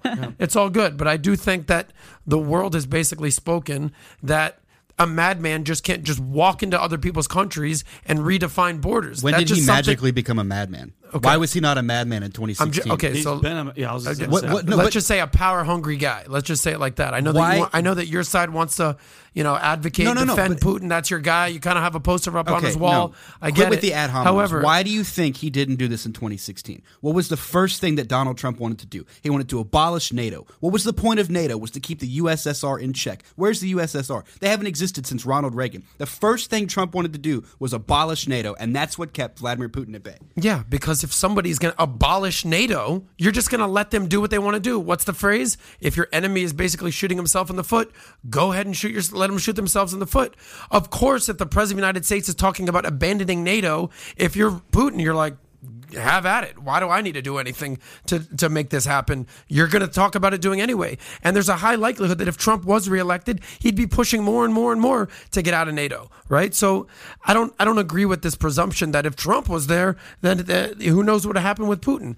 Putin's basically been calculated this entire time. If there's anything you want to say about Putin, is that he's calculated. So maybe I misspoke about the madman thing, but the guy could turn into a fucking madman if basically we don't give him an off-ramp. I think the percentage is kind of in the low, but like Pat, I don't know if you guys saw the interview with Jordan Peterson with Piers Morgan, and I mean it was scary as shit because he even asked Jordan Peterson, he goes, he probably could. I mean, like those tactical little dirty nukes, bro. It's not like a missile, and it's dangerous, bro. I don't know, and especially like this winter's coming, he's in charge of what all the I forgot the quote. It was something about he who controls the money isn't in power. It's the person that controls all the the food and the supplies and shit. And it's going to be a really, really bad winter for Europe because, and dude, I'm telling you right now, they're going to keep pushing him and keep pushing him and keep pushing him. He could do it. I would say it's at like a 15 to 20%. Why didn't we have the same reaction when Putin invaded Crimea? Why didn't we have the same reaction that, oh my God, he's going to reform the USSR? Why have it all of a sudden now it's Ukraine? Then he invades Ukraine that he's going to reform the USSR. Obama sat back. He said, give me space, I'll give you what you want. And he walked into fucking Crimea and nobody cared. 6 people died in Crimea. That was it. And he took it over. And fundamentally, not much has changed. But now all of a sudden he wants to walk into Ukraine And everybody loses their mind. So and we're sending essentially, $80 billion. what's your point? That we should do nothing in Ukraine and just let him do what he's got to do? In the I Obama, totally disagree. The Obama doctrine was I totally a disagree. report that was done with an interview with Barack Obama in like 2014. Obama said, we have no fundamental interest in Ukraine. It serves us no purpose. Mm-hmm. He said this out loud. He said, we have no interest in defending Ukraine because it doesn't serve us a purpose. Again, it was the third most corrupt country in the world. It still is an exceptionally corrupt country. Mm-hmm. And all we're doing is pissing off Vladimir Putin, losing money, losing arms, getting to a point to where we can't defend ourselves, and we're pushing him into the arms of Xi Jinping, who is an actual real threat. Vladimir Putin is a bully. He's nothing more than an annoyance. If we wanted to flatten Russia, we could do it quickly. They also have more nuclear weapons than us, so no. I mean, you're kind of speaking out of both sides of your mouth. You can't So what's your ultimate point? That we should not be in Ukraine whatsoever, and that we should just let Putin push around his weight and just start invading countries left and right? Because after Ukraine, how do you know he doesn't go into Finland? There's a fucking reason that Finland, after 50 years, joined NATO. So if you listen, the Prime Minister of Finland just spoke out against this. He went on to Fareed Zakaria, who's a very credible news source, and he's like, yeah, I've been meeting with Putin for years and years and years. I've never seen him like this. And he asked a very specific question. He goes, what effect did COVID, do you think, have on Putin? And he goes, I think he's been isolated by his palace, in his palace all by himself, and he's kind of going stir crazy, and the madman tendencies are coming out. If you're by yourself and nobody's around you giving you influence, nobody's talking sense to you, who knows what he's going to do right now? So if you're the world and you're looking back and you're seeing a strong man walk into a country and start taking it over, this is a little bit different than than Crimea, when you walk into Kiev and you start basically killing innocent people in nurseries and old age homes. It's a little bit different than just 6 people being killed in Crimea. It's a little bit different. So if you don't stand up to Putin now and you just let him do this, which you're clearly advocating, what's next? So no, I'm an advocate of standing our ground, the world standing the ground, the EU standing the ground, saying no, this is completely unacceptable to just start recreating borders. I'm not an advocate of that. Are you? Well, that's what we're doing currently. And it feels like in the U.S. that the same administration that wants to defend Ukraine's border doesn't want to defend the southern border of the United States. So that's a totally different concept. Now you're going on to a different thing. I'm asking if you're okay with Putin. Why is it our business though, Adam? I want to know, because here's the thing. The number is actually, I think, lower. I think it's probably right now at about a 5%. But Tyler's right, in my opinion. I do think that when you poke the bear and poke the bear and poke the bear, that number is going to rise. So my question is, why has this become the new cause here in America? Why are we sending money? My opinion is we should not be sending a dime to Ukraine. What is the justification for that? It is a deeply, deeply corrupt government that has been elevated by most of the hard left in this country as another America. They present it as if it's this great democratic republic. It is not. It is not. And if the new mantra here is that we need to intervene every time Putin does something, or every time, to what end? So I'm just trying to figure out the long-term strategy of that. Is that we get involved and send financial and otherwise assistance to every country when this happens? Why is Ukraine different? Isn't it interesting to everybody that the entire American media jumped on board with this talking point from the get-go? The entire American media on the left, who is largely non-interventionist at their core, why are they suddenly so passionate about us sending a ton of money to Ukraine? And why has Zelensky become this? I mean, you see him as if he's like the second coming of Christ. Yeah. So I find that highly suspicious in a government that's deeply, deeply corrupt. Again, this is not America number 2, and by a lot of people who, generally speaking, are very much, well, stay out of it unless they come at us. It's none of our business. Stay out of it. That suddenly have this heavily interventionist approach. I find it all highly suspicious. I don't think we should be involved there at all. You bring up some very valid points right there. And if it was just the U.S. that was basically funding this operation, I would have legitimate questions as to what's going on. But when the entire EU and a NATO who's on that side of the world is basically saying, yeah, we're on Team Ukraine, yeah, that kind of makes a little bit more sense to me. So if it was just the United States, I clearly hear you on that. But I don't know, something about what is the strategic interest for us, though, in getting involved in Ukraine in particular? And is there going to be a strategic interest in getting involved in Finland, in every area that Putin decides to or not to touch? What is the strategic American interest in doing that?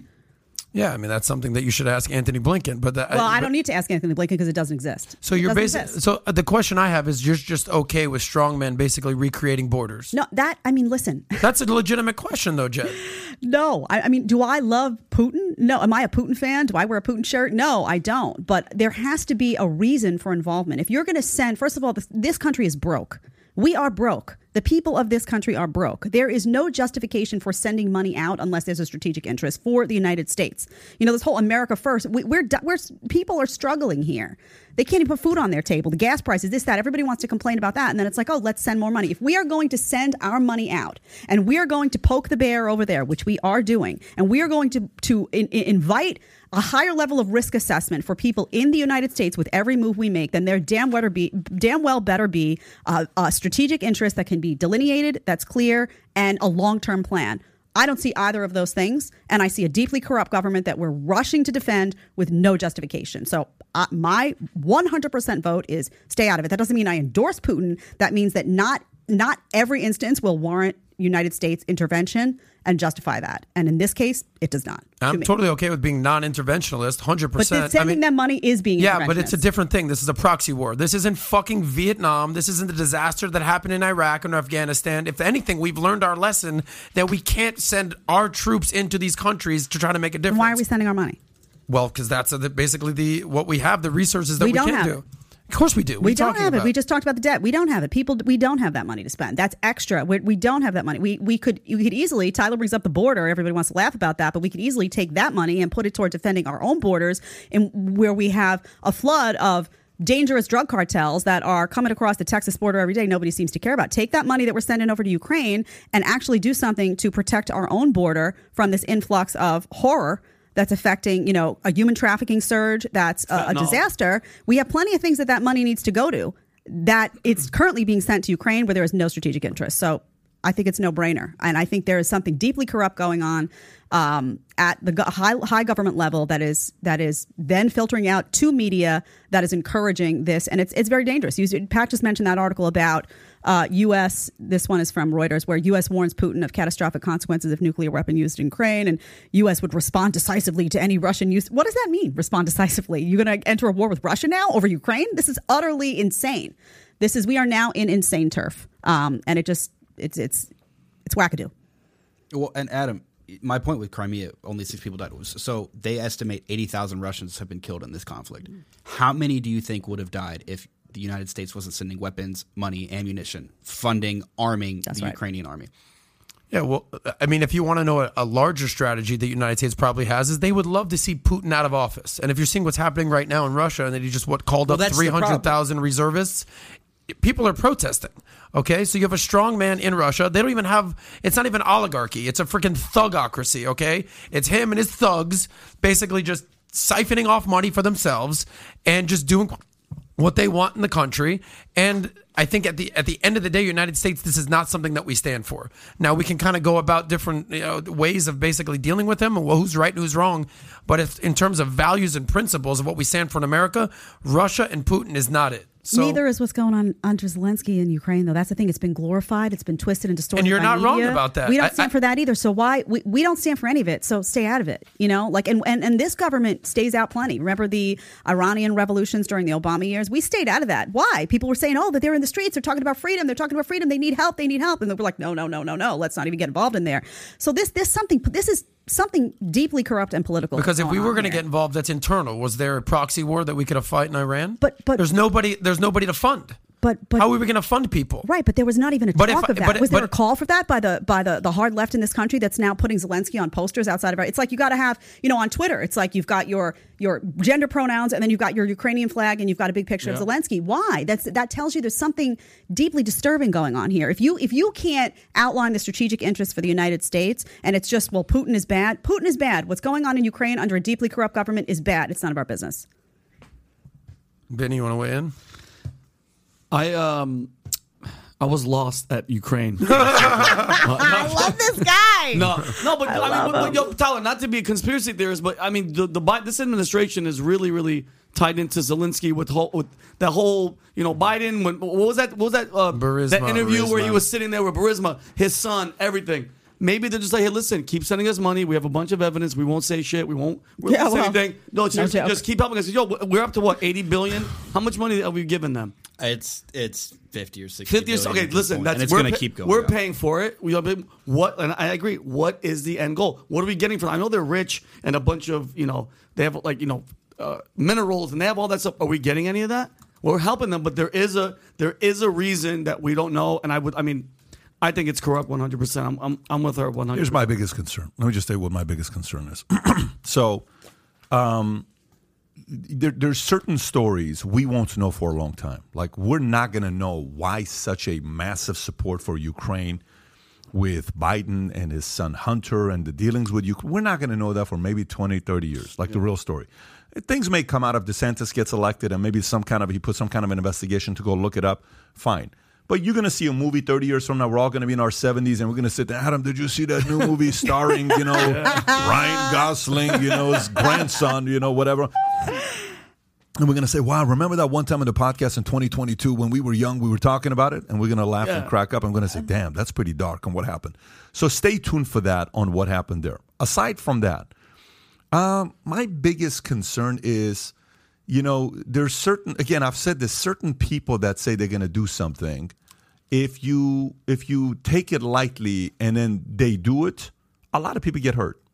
And, when you're looking like right now, Azerbaijan, Armenia, China, Taiwan, Russia, Ukraine, all it takes is one moment for Putin to wake up and say, you guys don't believe I'm real? No problem. Boom. Here's Ukraine. Then you have to respond. Right. So we have to respond because we're in too deep. Then if we do respond, then what happens? Okay? Today, if you talk to folks in Europe, they'll tell you electricity bill is up 80%, 90%, okay? The whole concept of winter is coming. Winter is coming for them. Mm-hmm. Yep. Like right now, how many people in the world you think are worried about the hurricane in Florida? Only people living in Florida. Right. Yep. Okay? Nobody else but no one around the country is going to say, hey, what's going on with the hurricane? Just my mom. Right. Just my mom. Yeah. So, My mom. but if you're living in Ukraine, if you're living in Russia, if you're living in Europe, if you're living in those places, you're sitting there saying, I hope something doesn't tick this guy off to go to the next side. That's all I'm saying. Mm-hmm. If they push him to that point, we don't know why Biden is so protective about somebody. Like, you see this in movies or scenes where somebody's overprotective about a personality. In the next thing, they're dating. That's why. Nobody puts baby in a corner. They're dating. There's a baby. She's pregnant. Like even the movie Dirty Dancing, there's something there. Why is Biden so protective of Ukraine? Weird. Someone's pregnant. Someone's got a baby. Exactly. You don't put baby Ukraine in a corner. Let me ask you a legitimate question. Don't you think that the powers that be, whether you're Secretary of State, you're the defense, national defense generals, don't you think, legitimate question, they've sat in a room and already gone through all these war games? Don't you think that's happened? Yeah. You'd be naive if you say no to that. Clearly, they've had these discussions. Yeah. Clearly, NATO's had these discussions. How much do we want to push them? Clearly, they've already overthought this beyond. But what does that mean, though? Does that mean that they're right? Of course, they've had the discussions. Listen,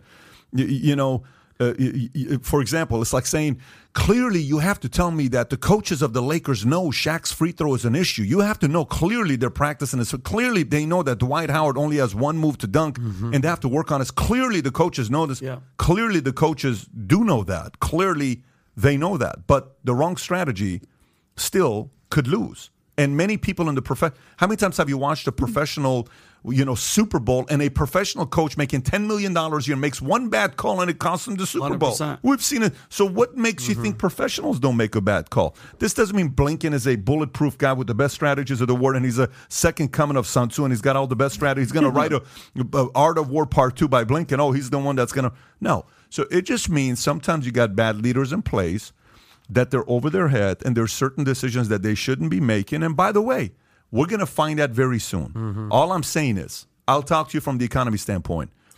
The market's already going to go down the next 2.5 years until, by the way, the only thing like midterms, if the Republicans win, I see the market spiking in right after elections. So if you look at whatever election falls on what day is it on? And November midterms 7th, is when? November, Tyler. Is it 22nd? No, November it's 7th. 7th. or Okay, 8th. November 7th. You vote on the 22nd. 100%. Expect November 8th for the market to go up. okay? November 8th. Expect the market to go up on November 8th, okay? If they win Congress, if they have control of, if there's any kind of thing to have control, market's going to go up. If it doesn't, market's going to keep going down. But if Putin does attack Ukraine with nuclear weapons, that will go down to 15 to 18,000. That will go to 15 to 18,000 if that happens. The level of panic and the fear selling will be record breaking at the highest level if it goes to that point. If it does, okay? You're hoping it doesn't happen. At this point, he's losing people leaving his country. They're going to other countries. He's losing people right now. He's asked 300,000 people who are civilians, who are former vets, to come and serve. Like, dude, I don't want to do this. Babe, you're 42 years old. What are you doing? You shouldn't go there. But what do you want me to do? Putin's asking me to do it. People are in a very civil unrest over there. But if this next move happens by him to show strength, I think things will move very, very rapidly. And, I would be much more for a diplomat. Your friend said something the other day where, we're over here and, a couple of guys. One guy's like, well, what do you want him to do? I'm like, look, you have to figure out a more diplomatic way of handling certain situations. If you don't, it leads to a war. The diplomacy takes place here. So someone's got to get in there and figure out a way to get closer to get this man to not make that kind of a dramatic decision. Remember when they had talks in March? And they scrapped him. We were right there. We were about to have diplomacy, and they scrapped it. You know why I think we're so, maybe this is, like you said, years down the road, we're going to find out, like maybe don't put baby in the corner. I guarantee you Hunter Biden probably was there and got high and left the laptop in Ukraine. And now we're like, we got to give him as much money as we can. Don't release There's it. something there you don't know that's overly. 20 years, like you said, we're going to be like, oh, that's what it was. It's going to be something like that. Because we lifted him up. You said it. Remember that month? Everything was Ukraine. The flag. People had no idea what the hell was going on. Zelensky was an actor. Now he's all of a sudden like... Yeah, it's like this. I've ran sales offices for a long time, and all of a sudden I'll see one guy defend a girl in the office. Yeah. And then 2 months later, it's my girlfriend. Oh, I knew it. Yeah. I got it. So Got you. maybe Ukraine's Biden's girlfriend. I don't know. Something's going on. I don't know. Something's Something's going on. We're not going to know for a minute, but it is what it is. Listen, the good news is Apple begins making the iPhone in India.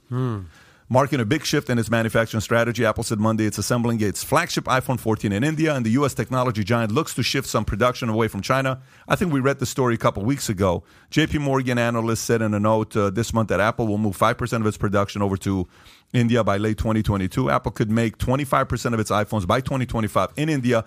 This is phenomenal. I'm going to keep giving love to India. India is the number one threat to China. China does not like India. They don't like the fact that the average age in India is 28 years old versus the average age in China is 38, close to 39 years old. And they have the same amount of population, and they're not afraid of China. And the prime minister banned 100 apps of China in India. TikTok is not available in India. Wow. These are all great things that's going on. And by the way, the fact that Mark Benioff gets up there and says, if you want to pull up the Mark Benioff story from Salesforce, and he says, Mark Benioff threatens to pull company from, that's a completely different thing because it's a different place, but it goes back to Adam throwing us off. But you know what? I love seeing India doing what they're doing with production.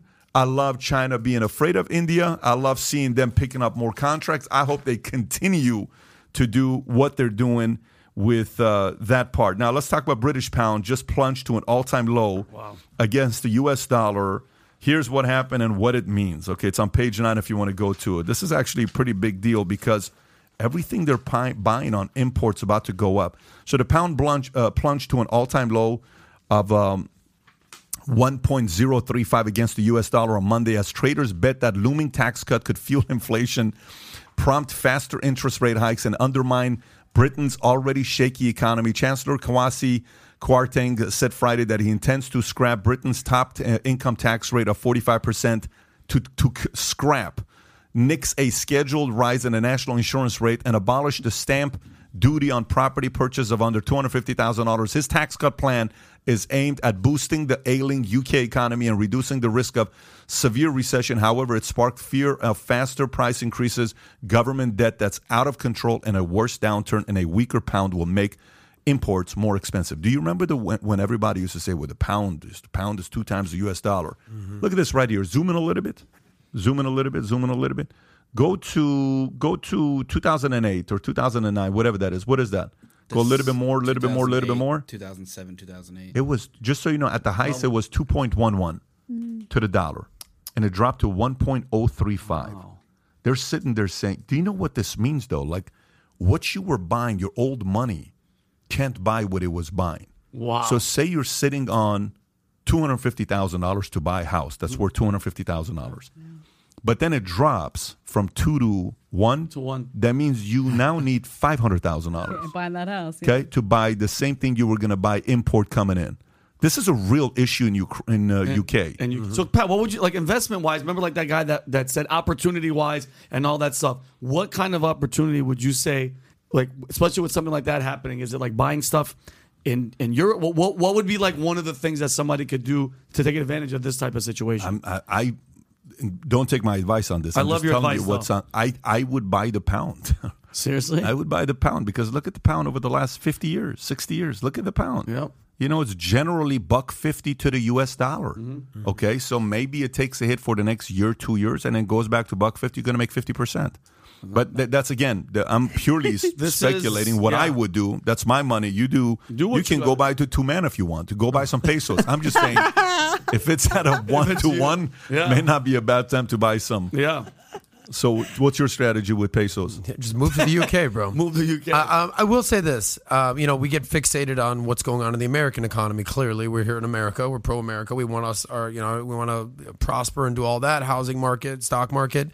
I think it just gives a clearer perspective. Like everyone's dealing with some shit right now since COVID. Okay, point to a country that's thriving right now. I guess China's the only country that had a positive GDP in 2021, but a lot of countries, especially bigger ones, more prominent countries, everyone's dealing with economic issues right now since COVID. Okay, all the money, the inflation, the printing, everything that Dave Ramsey talked about. So everyone's kind of looking for stability in their life, and like what Jed talked about, it starts within your own individual situation, your own personal responsibility, because there's so much craziness going on in the world right now. If you would have told us a few years ago that the pound is equal to the dollar, we'd be like, what the hell are you talking about? I wouldn't believe you. The euro just went below the dollar a few months ago. That never, the world is changing. So, we kind of shit on what's happening in the U.S. economy, but from a global macro perspective, we're doing all right. The dollar's pretty strong right now, but focus on what you can control, not basically what's happening in the total macro global economy. Got you. So, with that being said, that whole last go buy part, the pound. like went in here and flew out and it went through her. But I feel good. Like I feel like what you're talking about. We have to sit down for at least 2 hours. You look like a broker from Goldman Sachs. Yeah, exactly. That's You all look, that so matters. today you should do a skit saying, as a Goldman Sachs advisor, I'd like to give you some counsel on what to do with your investments. And you say that to when you put that people hat on on, the street. Especially if the hat makes it like when you put that hat they try on, to be dorky. They're like, I'm cool. You look like you just got drafted first round in the NBA right Thank there you. with that, Looks with good, that though, look doesn't it? right there. I love this hat. So, look, man, I got a couple last things here before we wrap up with 9 minutes before I get on this Stream Team call. A question, just a crazy question for you guys. I'm curious to know what you think about this. What similarities do the Kennedys and the Trumps have together? What similarities do those two families have? They stick together Just out no of matter curiosity. What similarities do Trump, by the way, politically, Republican, Democrat, but what do those two families have in common? They look good.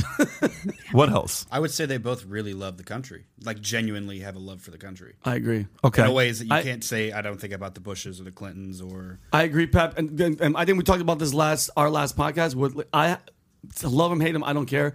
Go on YouTube, Donald Trump, 90s, Letterman, everything. Every single time he was on, I love America. I love he was pro-American. I think Tyler just killed it. The Kennedys were willing to die for it. What else do you think they had in common? I think they both have generational legacy going on. It started with Joseph Kennedy down to JFK and Bobby and Ted Kennedy, and now their kids are involved. And obviously, if you start with Fred Trump, what was the father, and basically Donald, and obviously the kids that are going on now, and everything with Ivanka and Don. So there's which the same thing you can kind of say for the Bushes.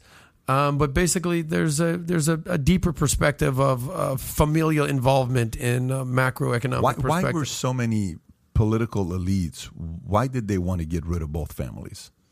Well, they're disruptors. Got it. And So we just got to the point right there. Populists. So both of them are disruptors. Yeah. Didn't want war. What else? Neither one of them wanted war. Exactly. What else?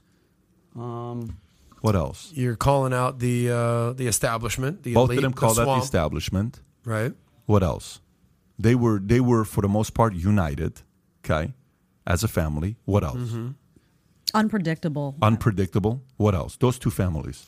The head of the family, whether it's JFK or Trump, they're Sleeping with women. They're sleeping with a lot of women. That's exactly where I was going with this. baby. What else? Stormy Daniels or Marilyn Monroe. Marilyn Monroe. What else? I would say Marilyn over Stormy any day of the week. Yeah. Oh, 100%. I What think else? the biggest thing has to be going against the establishment, right? Okay. Establishment, military, establishment, agencies, et cetera, et The cetera. industrial complex. Going with the 100%. CIA, the FBI. Oh yeah. That's an interesting thing on why those two families got targeted, where, you eventually kind of want both families to go away. Hey, you're kind of not letting us do what we're doing. We don't like you. Just be quiet. Leave us alone. Go elsewhere.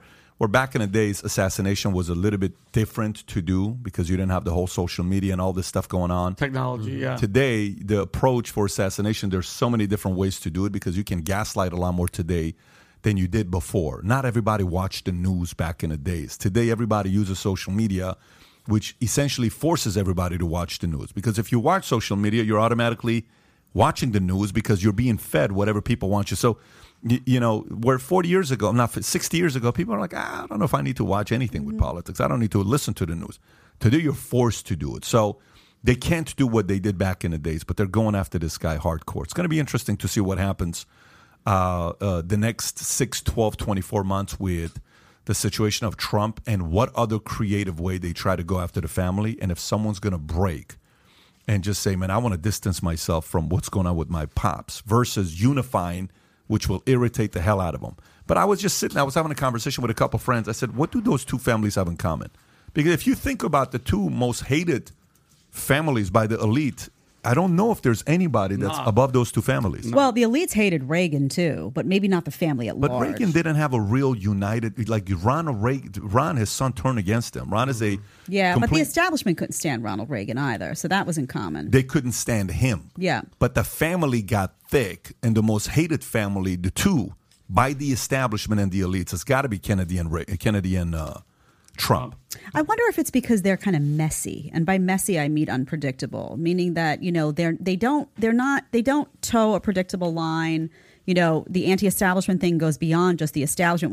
When we say the establishment, oftentimes we think of like the Republican establishment or the Democrat establishment, but also the institutions as well, as Tyler mentioned. I think once you're willing to kind of fire at the institutions, that becomes deeply threatening to the larger establishment. Yeah, So and like messy. Yeah, and especially JFK's biggest what apparently killed him, going against saying no war, no Vietnam, Going against LBJ. going against LBJ, Right. finish Trump. And I think we talked about this, Pat, on one of the first podcasts that I was on here, I think 6 months ago.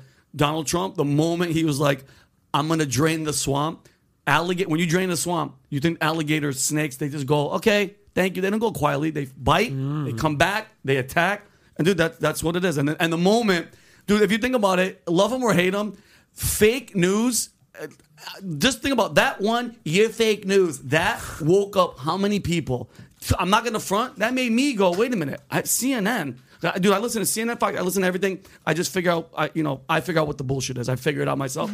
Dude, that made CNN now. Look at CNN because of fake news to Jim Acosta. Now look at CNN. People are really waking up, and he did it. And draining the swamp, that was his biggest mistake, talking shit to the media. Because think about it. If you right now, you go and you see the White House press briefing, who's the girl that's on there right now? The black girl. Jean-Pierre. So think about it. Peter Doocy is one guy. He's the only guy. Everybody else is quiet, asks the questions, and then she shuts him down. She's like, "You don't know. You don't know." When who was Herrick Sanders was in. What was her Bernie name? Sanders? Huckabee Sanders. Sarah, yeah. It was 90 people yelling. God, they were attacking her, and you know what I mean. going after Peter left and Ducey's right. doing a great job. He's I like he's what the Peter only Ducey's one. doing. He's Yeah. the only guy. And the way he does it is so phenomenal. Yeah. Where he asks a question and she's like, "So, what do you think about Jen Psaki? What she said about crime being up and the fact that the elections?" Well, I can't really talk not about right now. political stuff here, but I will tell you, I don't think that's what she really meant. But I disagree with her Yeah. on this. It was Yeah. so awkward Yeah. on what happened with it. Look, to wrap it up here, a couple different things. Here's what you need to know that we believe in. We believe the future is bright. We're very confident about the future being bright because I fully believe the right leaders are going to rise up. There's a couple things I do want to tell you guys. These hats finally came in. These are it. customized hats. If you want to zoom in a little bit with the camera, I don't know if they can do it from back there or not. Okay, so these will go out in no time. They've already, I think there's only like 120 of these left. But it's the Valuetainment shield on the front. Sick. On the side, it says "Future looks bright" right here. And then on the lid, it also says "The I love future that. looks bright" with I the like that. inside You're gonna get one. having Valuetainment all over it. So if you haven't ordered one of these, we got them in black, we got them in red, we got them in white, and they will go very, very quickly. So if you want to put the link below, if you're a Valuetainer, if you follow the podcast, if you represent free enterprise, free market, freedom of speech, you're a free thinker, and you want to represent that in the market, go get yourself a Valuetainment hat. Put the link below for people to be able to get this merch. We don't have a lot of these. These will sell out in no time. So go click on the link below. Get your hats ordered. The future looks bright. Aside from that, Minect, for some of you guys that want to get in contact with Jedediah and you want to do a FaceTime with Jedediah. Maybe you heard the conversation today. You're like, I love what Jedediah was saying. Jedediah, I'd love to have a 15-minute conversation with you. You can have a 15-minute FaceTime with Jedediah, with Vinny, or with Adam, or myself, or Tate, or Kiyosaki, or Chaz Palminteri, or a lot of different experts on Minect, the app that just came out, allows you to connect with people that you ask them, hey, do you have a minute to connect? I do on Minect, and you pay by the minute to connect with influencers and experts on Minect, the app. Tyler, put the link below as well for people to be able to download the app. It's so far the fastest growing app in its space on connecting with experts. It's pretty much a Cameo and OnlyFans, except with influencers and experts. Okay, so Adam's not going to show his feet, but you can have a conversation with him. It's I will disappointing, tell Adam. you a joke with my shirt off. So I'm in. And by the way, Vinny is shredded. You may Thank want to you. see Vinny without his Shredded. shirt off. Probably the most in shape guy in the office. I didn't Having say said that, I didn't say I wasn't going to show my. Oh, there we go. Equal opportunity. Free the nipple all today. right, Minek just flipped to OnlyFans. Tyler, do we have a podcast this week or no? On Thursday, Philip Thursday. Mudd. Yeah, hopefully Philip Mudd, really? depending on the Depending on storm. the hurricane. Hopefully he's and not I'm in mud. I'm going to be in LA this week. I got some stuff going on in LA. Cannot wait to be at the Driven event with all the guys in LA. So I'll see those of you guys that are going there Saturday. I will see you there. Take care, everybody. Have a good one. Bye-bye, bye-bye, bye-bye.